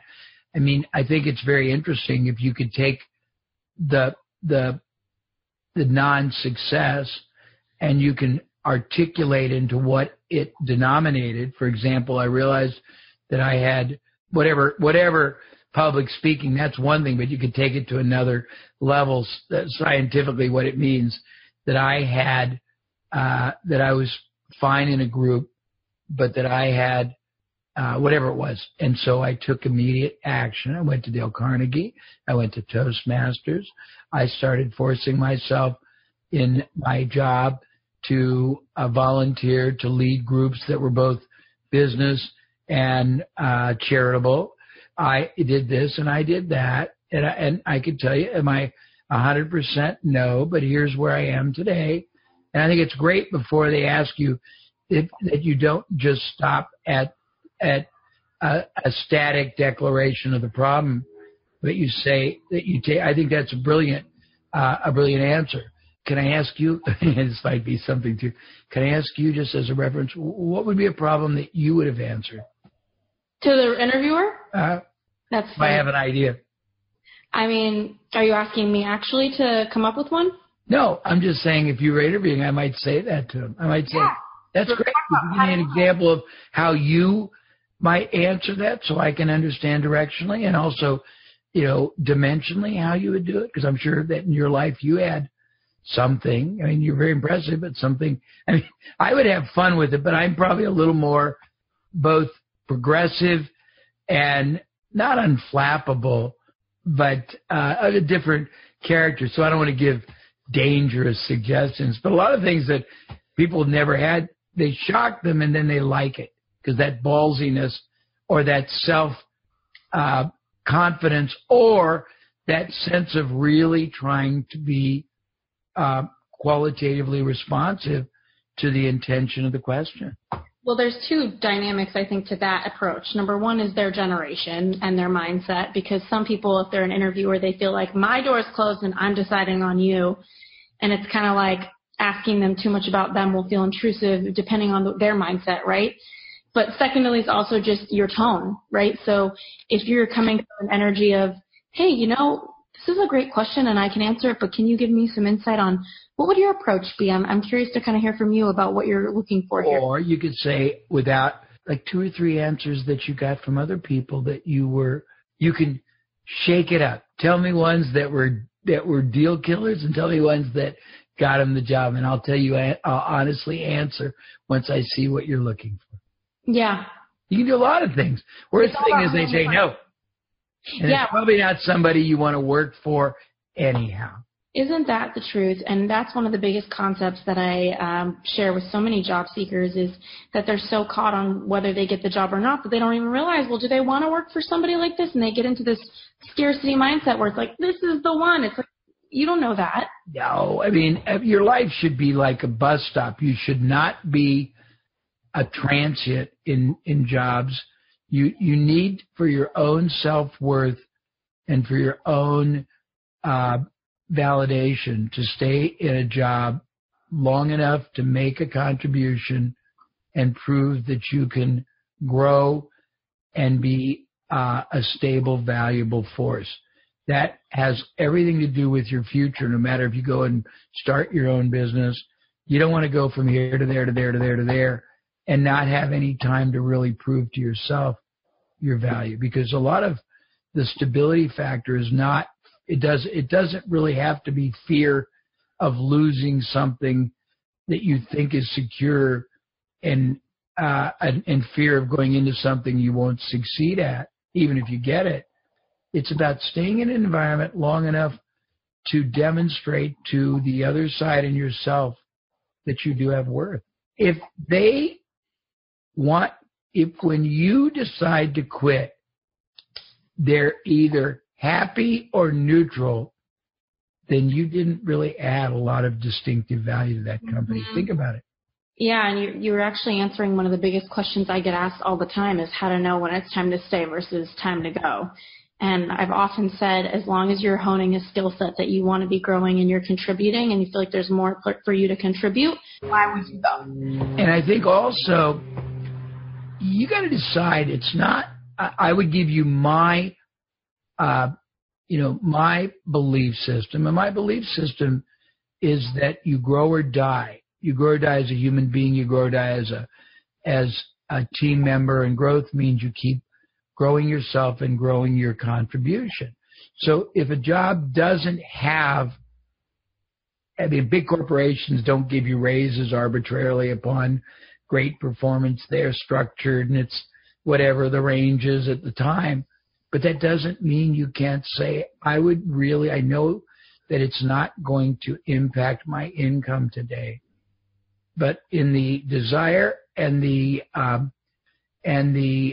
belief that I can add more, I'd like to take on more, either responsibility, opportunity, and always, there's a really interesting section in the book Think and Grow Rich about Charles Schwab.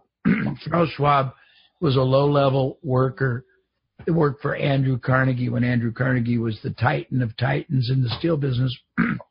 And Charles Schwab, interestingly, he'd stay late, he'd work, he'd take on all kinds of things he wasn't asked. He'd ask for more things. And there's a segment called Going the Extra Mile. And most people who are young, they really don't want or understand that going the extra mile isn't just valuable for their employer. It's valuable for their growth, strengthen, fortifying their own value. And I think a lot of people say, well, I'm not paid for that. Ultimately in life, you are paid for that. You may not get, it may be like a deferred bond that you're compounding and not getting the payoff yet, but you're always going to be paid for it if you understand value creation as it is defined by the other side. Amazing.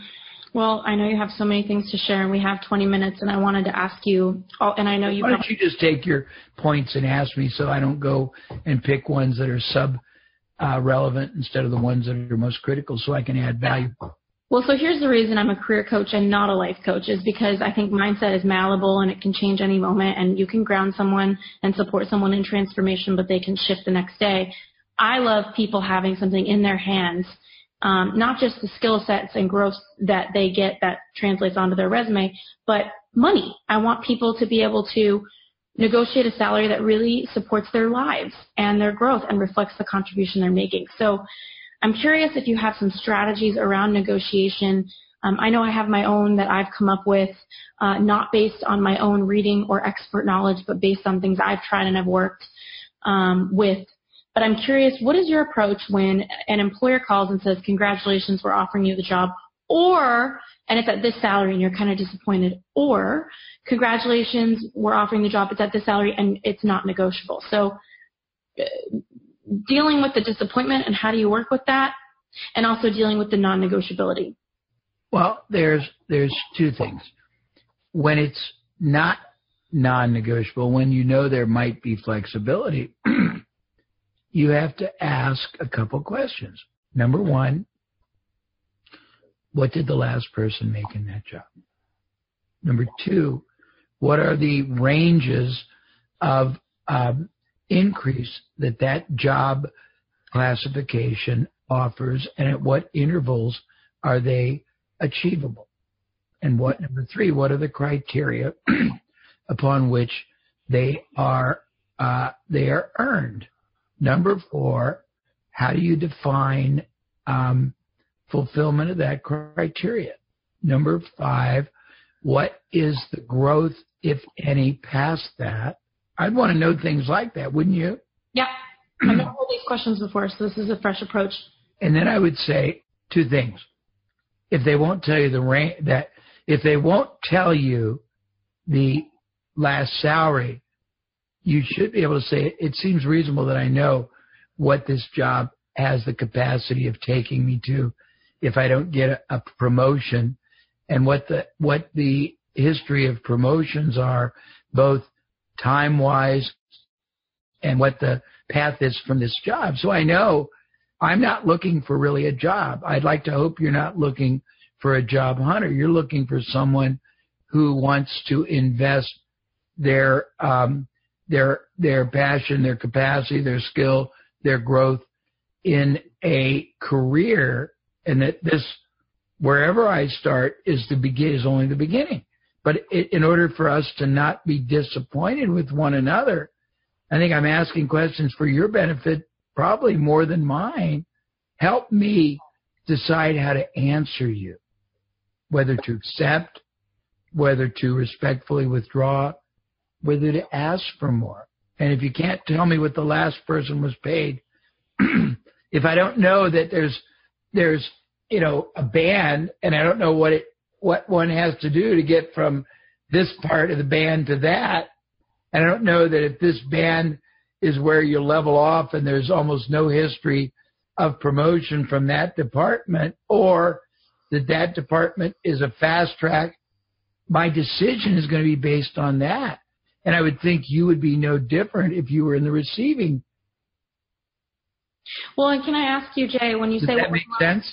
Yeah, it makes sense. I guess there's a couple nuances to that, right? Number one is, when you're asking what was the last person paid, you mean at the end of their time in that role, meaning that they... You could ask at the end of the time. You could ask when they started. You could ask how long they were there. You can ask if their background... See, I want to put my knowledge and logic as a deflector, not a mean negotiating tool, but just an equalizer, if that makes sense. Well, I think the only thing I would change with what you just said, and you could correct me here, because go ahead. The only thing I would change is probably starting off my communication about investing in a career and not just in a job, because I think that if you just come at it as a job seeker saying, hey, can you let me know what the last person Oh, no, I would have made that part of the first. But you're not going to get the offer until you've already previously, assumingly, and I shouldn't have been implicit, I should have been explicit. That was covered earlier. I think that's got to be part of your driven purpose in the very beginning of the interview, and theoretically that should be one of the reasons that they offer it to you. So honestly, tying back to it should be very congruent. Exactly. Yeah, no, I don't think we're disagreeing. I'm just cutting short recognition and acknowledgement of those points. Got it. I love what you said, and I think, starting off by saying I'm really excited about this opportunity seems like a great match. I'm really interested in investing my career into this, my energy, my full spectrum of talent into this long term. And looking and we're looking for our mutual ROI. Yeah. Yeah, and I'm looking for a realistic assessment of what I have to, not what I bring, but what I have to invest, to optimize my value to you, so I will thus optimize my reward from you. Yeah, exactly. That's not an unreasonable request. In fact, I think failure to look out for your own interest in a humble and logical way is a mistake. Mm-hmm. And what about But you don't have to accept it. I don't do a lot of this. I'm giving you my perspective. Yeah, but you've got a damn good perspective, Jay. I was reading top 5 executive coaches, and I know there's all these awards and things like this, but yeah, I just think salary negotiation is one of the scariest things. And what about at the beginning, in the early process? Let's say before the interview has happened or early into the first interview, they say, what are you looking to make? Maybe somebody doesn't want to put themselves at a disadvantage. You don't want to underprice. You don't want to overprice yourself. What do you say about that? Well, there's a number of ways to answer that. And you could say, I'm going to give you an answer that may sound a little bit evasive. It's not. I mean, there's a beginning, there's an end, there's a middle, and I think my answer is what does the job have the capacity to be worth, assuming I am worthy? And put like another back to them. Mm-hmm. And what we found, we used to test a lot of headlines, and I tested one time for a furniture store, 33 headlines when they walked in the door. And we found one that increased successful closures in the size of the order by 3 times. And what it was not, can I help you? It's, and what ad brought you into the store today? They couldn't just say, I'm looking. They had to say, well, it was the 4-piece Italian bedroom set. And it gave total power back to the salesperson to ask controlling questions. Is it replacing something? Did you just move? Is it the rest of your furniture that? Is it, yours? Is it one of your children's? Is it a house? Is it a condo? Whatever. And you got to be consultative. I think that there is a very interesting dynamic in all human interaction. There's control, there's being controlled, and there is balanced control. And I think you want to achieve balanced control. If you are at the receiving end, you're already starting out at a disadvantage, don't you think? Yeah, and technically, depending on how much value you can express that you have to offer as a job seeker to add value to them, most of the time you are in a responding role. One of the things we do, and I don't know what you teach, yeah, but when I counsel a client on anything, I walk them through logical probability, then every variable I can think of, every objection, every impediment, everything they have to preempt. But I try to prepare them so it's naturally and automatically an authentic, I don't want to use the word response, but output from their brain and their mouth to any. There are very few scenarios they aren't prepared for. Mm-hmm. And I don't think most people prepare for literally any scenario that can occur. It's almost as if, and this is pretty interesting, Ashley, people who try to connect on the telephone with basically people trying to sell something, set an appointment, get an interview, anything. They call a phone and they are shocked when they get voicemail. They have nothing prepared in their mind that is meaningful, valuable, strategic, intriguing to leave as a message. And yet, statistically, 95% of the time, you're either going to get voicemail or a gatekeeper, aren't you? Yeah. So why in the world would you be shocked? Or would you be, this is Jay Abraham. Well, would you call me back about the job? Yeah. No, I'm giving you serious insight. I'm laughing because you're so right. No, I wouldn't. I mean, everybody I counsel, I say, expect not, you could be shocked if you get them. Yeah. And then you can say, I'm shocked to get you, and have a prepared, but that's the least probable. The most probable of these two scenarios, voicemail, gatekeeper. Yep. What are you going to say to them that's going to be compelling enough, unique enough, valuable enough and intriguing enough or fascinating enough that they want to have a conversation. Yeah, and what do you think is the number one way to be fascinating? I think it starts by being interested and listening. I think it starts by going into any situation looking for the fact that you're going to experience, learn something new, or you're going to meet somebody unique and you're going to grow from that experience. So it's attitudinal, don't you?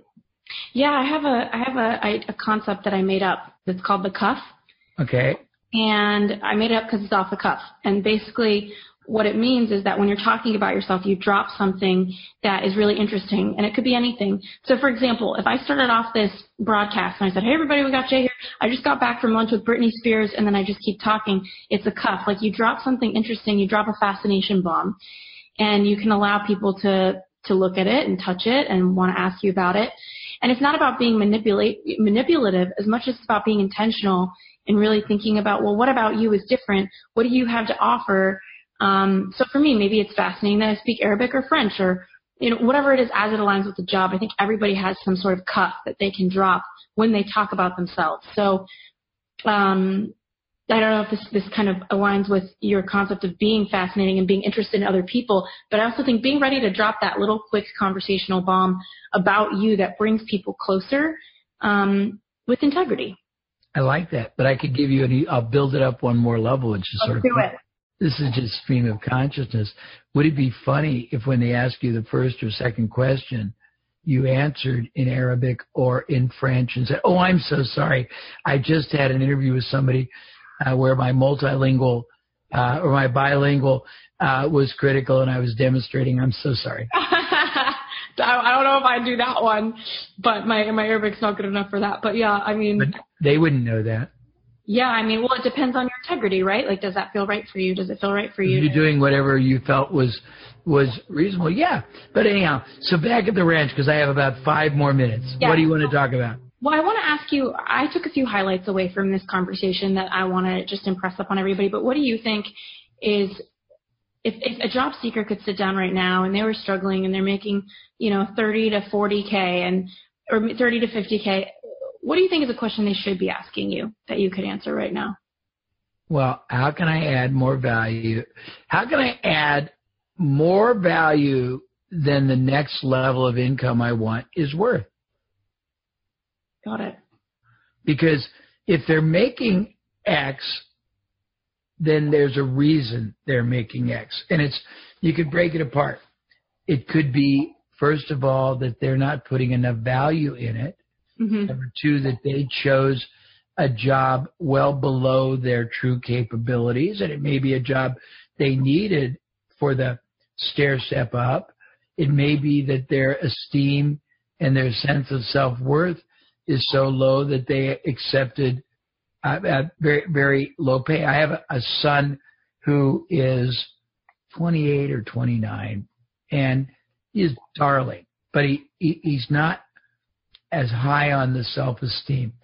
And we got him trained in high tech, and he's in New York, and he did a trial 4-month program for like $4,000, and they came back to him with an offer of, let's call it $5,000.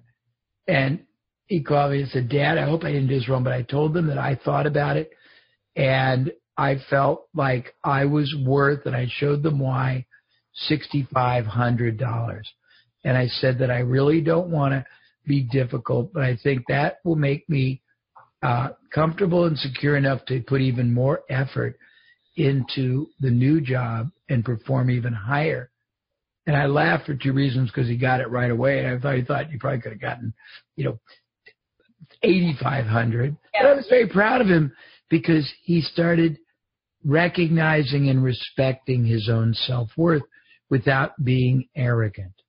The only thing I didn't like about the answer, Jay, was that he undermined that he would give himself fully into it otherwise. You know what I mean? Well, he was just a intern doing other things.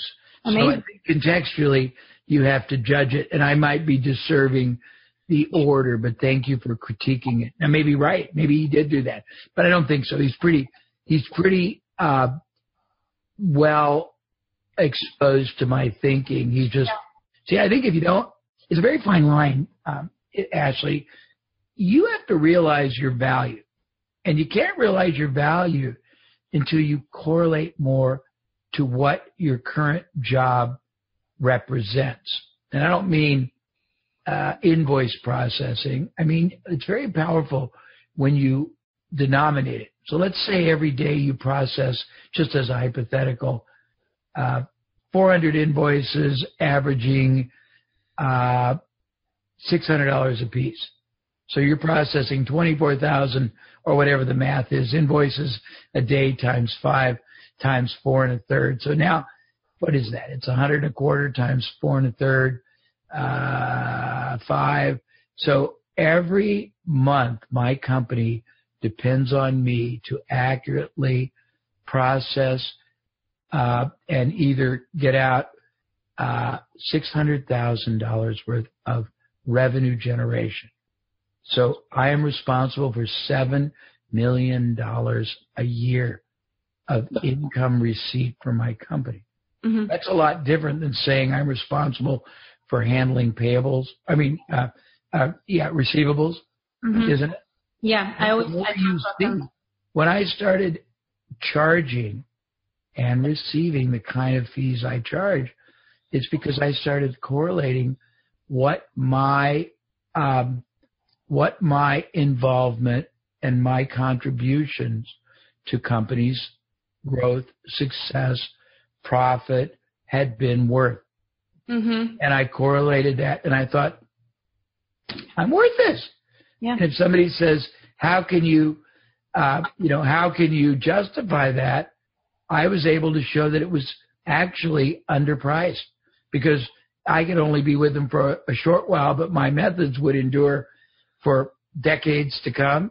Mm-hmm. And get an ROI that was almost unimaginable over time. Well, I would only get a short term, but you have to try to look at your value. Again, if you can say, if it's a little company, they entrusted me to do this. How valuable is that? How essential is that? How critical is that to the economic or the competitive well-being of the company? You got to be able to see that your role, your singular role, and then you got to see how that role facilitates to everybody else. The salespeople wouldn't get paid. The company would have to go and borrow money at 8 or 9% if I didn't process and manage the receivable or whatever. And you've got to get enough. I'm just giving you a couple of hypotheticals. I don't know if that makes sense. Yeah, and what you're really saying is talking about your accomplishments through in a quantifiable way. You make quantification. Platitudes are meaningless.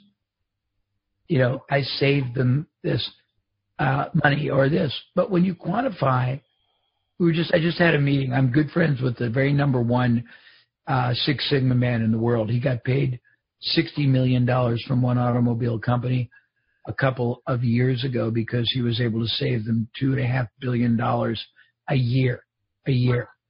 Well, that's what you're talking about, Jay. You're talking about how can you create more value than the price that they're paying you. Yeah. And you got to be able to know what your value is worth, and in dialogue with a prospective employer, not be, well, I'm making this, just say, well, when I look at you can say at this point in my emerging career, I'm looking at a career, not just as jobs. I'm looking at being able to grow and develop my value contribution, and I'm looking to be able to represent an ROI to my employer of whatever, 10 times what I'm paid every month or more. So I'm very interested in the answers to some of my questions for your benefit and also to align with my commitment to myself in what I need to bring to an employer so that I feel that I really am the superior choice And I really am the person for that job. Well, I know you have to go, Jay. I'm so thankful for your time. Yeah, this was so helpful. If you have 1 minute, I just want to go through for everybody and recap, or you can head out and I can just recap here. I'll stay a few minutes. Okay, so there's a few things that you said, Jay, that I just want to point out to everybody. The first thing is just about the mastermind. I think that that's an amazing suggestion. I've never heard people talk about masterminds, but I've never heard someone just suggest to anybody to just go ahead and make one. So maybe think about what value can you add to a mastermind group that maybe someone else can't, and start to kind of come up with a list of people that you might want to ask if they want to meet on, let's say, a monthly basis and talk about your goals. I think that's amazing and really innovative. I also want to reiterate what Jay talked about with the pause. There's so much power in the pause, and I know that a lot of presidents do that in famous speeches, and that's something that I was taught and I don't use often enough. If you don't know the answer to something, breathe. Don't cut yourself off from life. Breathe and take that pause, and allow that pause to give you thinking and dimension. So I love what you said about that, Jay. And also just asking questions. So maybe you're scared of a question you just got. Buy yourself some time with a pause and with asking some questions so that you can guide yourself with them into an answer. I thought that was really powerful. And also just the concept of genuine curiosity. Really coming at this from a lens of genuine curiosity. And I don't know why this question is coming up, but we talked about headlines. Jay, you talked about that.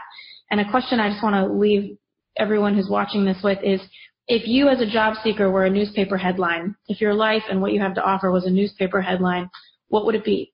That's great. And yeah.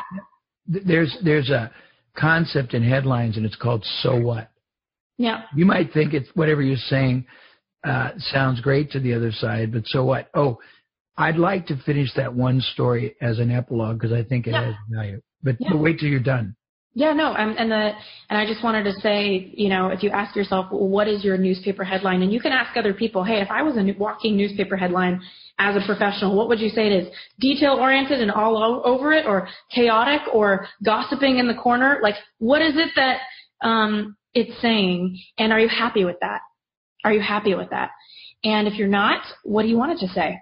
And what do you need to do with yourself to get to that point? What kind of growth do you need to do? What kind of people do you need to surround yourself with? So those are my general kind of insights. You said something else, but I can't read my own writing, which is a lesson in of itself. So there's that. Okay. Do you want me to tell you the rest of that story? Yeah, please. Okay. This true story happened 25 years ago, transformed a very important part of my life. So I used to do lots of seminars all over the world. I still do China, still do Japan, just got back from Amsterdam, Paris, Vienna, but I don't really do it like I used to. I used to do it like a monster animal all the time. I was in Australia, and we'd flown in, and my family was tired, but I couldn't sleep. We were staying at a very nice hotel, very, very big hotel. I went up to the very top floor, which had a concierge suite. And there's only one other man in there, and I liked, and I still like human beings and interaction. So I walked up to him and said, "May I sit with you?" He said, "Sure." And he was a very distinguished-looking man. And I was in Australia. This is almost 30 years ago, and we were doing 3 $5,000 seminars sold out in 3 cities, and we were doing a $25,000 seminar sold out in another city, and that was really big back then. I'm talking when everyone else was selling $500 ones. But I didn't tell him that. I said, I'm in Australia on business, and I teach business building. That was all I told him about myself. The next hour and a half were me asking him really interesting questions. And I found out that he traveled the world representing a very large multi-billion-dollar pharmaceutical company out of Germany, calling on third world health ministers, selling population control systems. The first thing is, I asked him what a population control system was what it was entailed, how many different systems they had. I asked him how you get an appointment with a third world health minister, how you sell it, how it's priced, how long it takes to close it. Once it's sold, how you disseminate it to the population who's not necessarily going to embrace it terribly enthusiastic, whether the transaction was done above board or whether there were a lot of other things that had to happen. I asked him how he got into it. I asked him what he was going to do when he grew up, because he had a Rolodex of every health minister in the world, in every country, third world or not. I asked him why he was there, and it turned out it was one of the most prestigious health minister conference in the world, and I should have known because there were security everywhere. Turns out that he was best friends with the health ministers and senior government leaders.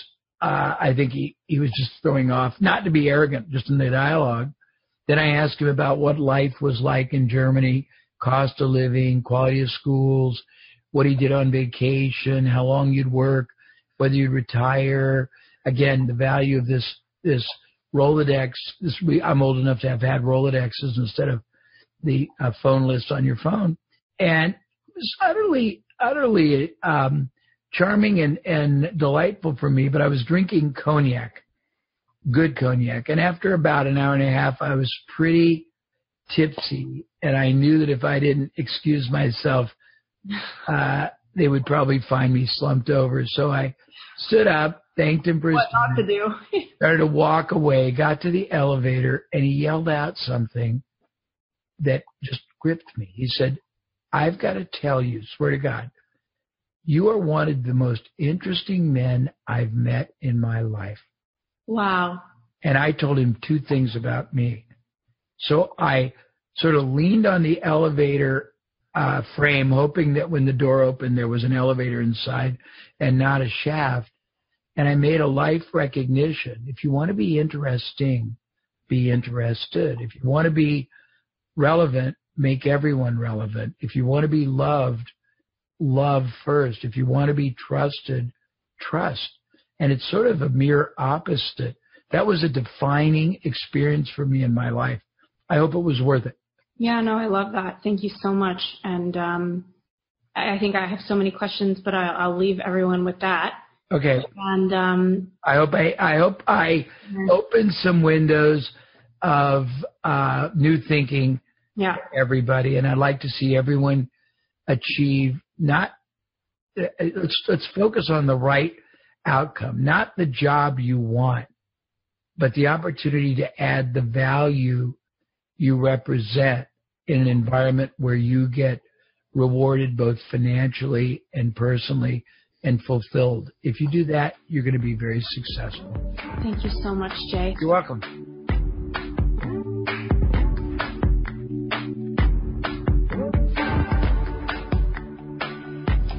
Hey there, it's Ashley Stahl, and I have had such an interesting week. I'm so excited to be talking to you about it. I went to a bunch of conferences. I've been traveling around. I've met so many interesting people, and one of the things that's constantly humbling to me is people's ego.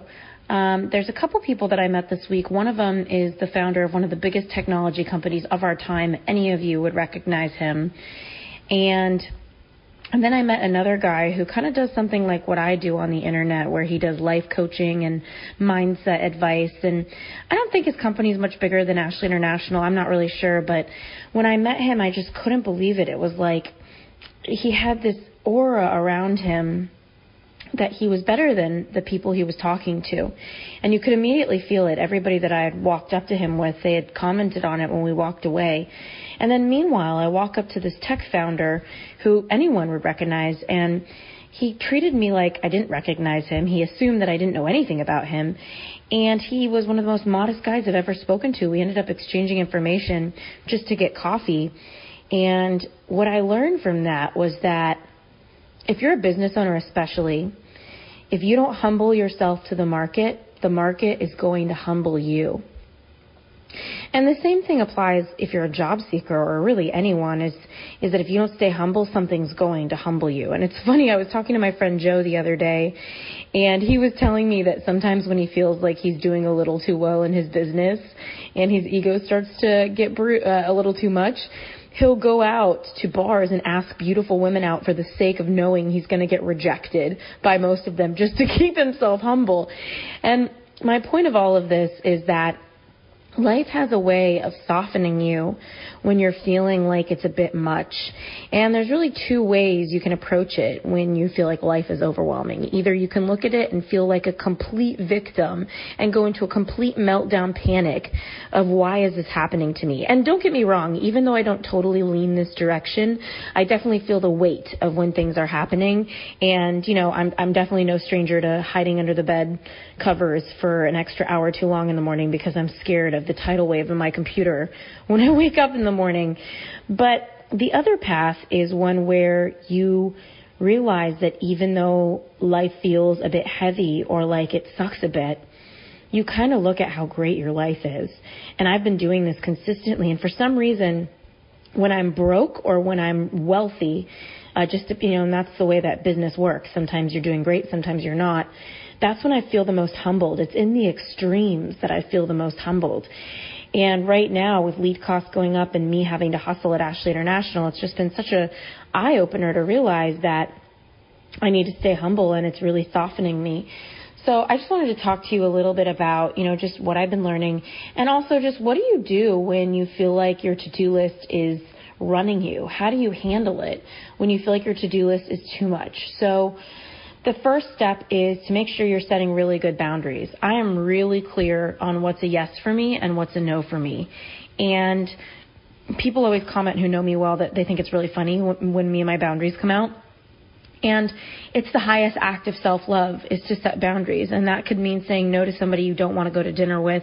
That can mean, forgiving yourself for the judgment that you're not nice for wanting to hang out with everybody, whatever boundary it is. So I just want to ask you now, is there a boundary you need to set in your life that you're not setting right now? A second thing that's really been coming up is as my team is transitioning and I have different employees who are pregnant, taking some time off, my workload is definitely increasing. And as I'm kind of looking at that, I've been thinking a lot about workload and how do you manage when your workload is too much. And I had an employee who I was giving way too much to her, and she never told me. She never mentioned it. She never gave me a heads up. And then next thing I knew, she had a bit of a meltdown. And what I learned from that is that you have to communicate. And I assume that if you're anything like me, there's an area of your life right now that you're really due to have some communication. It could be a relationship, it could be your job, it could be your business, whatever it is. I highly recommend checking in with yourself. Where do you feel like you're not communicating something that you need? Where do you feel like you're spread a bit thin, or you're not really honoring your health or yourself?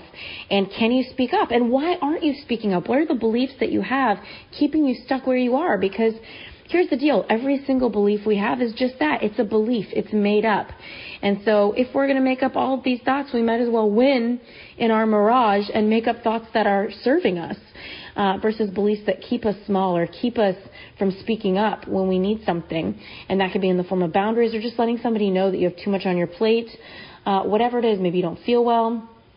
So with that said, I just wanted to send you so much love and, just share with you life, I think, is very slippery when you want everything to be 100% all the time. That's when you're never going to be able to get happy.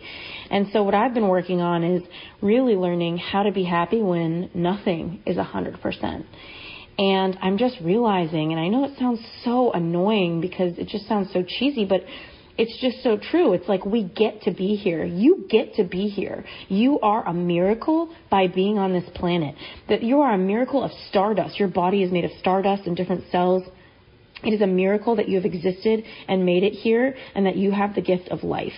And so every time my company's lead costs go up, people quit, people transition, people have to leave, whatever it is, and something falls on me, and I'm not really sure how I'm going to solve it. Instead, the moment I feel even the slightest moment of me moving into a victim-like state, I change my language from I have to do this to I get to do this.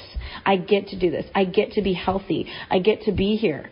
And this was extra present for me because I blew my eardrum on a flight from Paris to LA a couple weeks ago, and I couldn't hear for like a solid 10 days and had to go to the ear doctor to get a shot. And let me tell you, losing my senses, losing my hearing just made me think, wow, people who are missing one of their 5 senses or any of them, they are living at a completely different level of life because they're being muted in some fundamental way. And for me, it was my hearing. And I felt totally off balance, and I just felt like nothing was as pleasurable in my life because I just couldn't hear anything. And if there's anything I got out of that, when my hearing came back, every time I hear music in my car now, and I love rap music, I just think, God, I'm so lucky I can hear. Thank God I can hear. Every time my business isn't doing well, thank God I get to be in business, and thank God I get to serve people, and thank God I've got a platform I created, and thank God I've met some interesting people that can help me along the way. So where do you need a reframe right now in your life? That's where I want to leave you on this audio. Where do you feel like you need to talk to yourself differently about how lucky you are to be here on this planet right now with the gift of life? And that's all I got to say to you today. So it's Ashley Stahl signing off, sending you a ton of love, and just so appreciative that you're a part of my life here on these audios. Let me know what you think. Let me know how you're doing on Instagram at Ashley Stahl. All right, sending you so much love. Take care.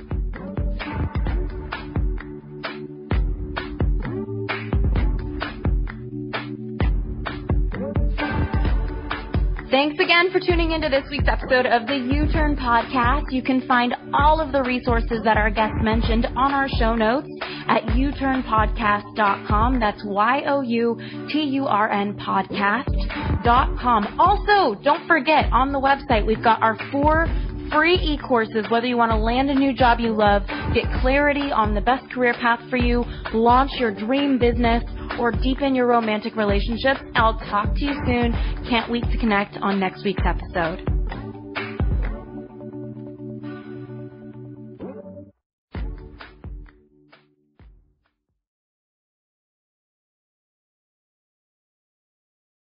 This episode is brought to you by the Yap Media Podcast Network.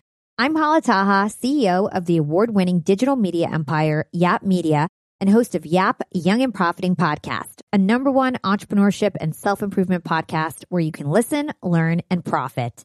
On Young and Profiting Podcast, I interview the brightest minds in the world, and I turn their wisdom into actionable advice that you can use in your daily life. Each week, we dive into a new topic like the art of side hustles, how to level up your influence and persuasion, and goal setting.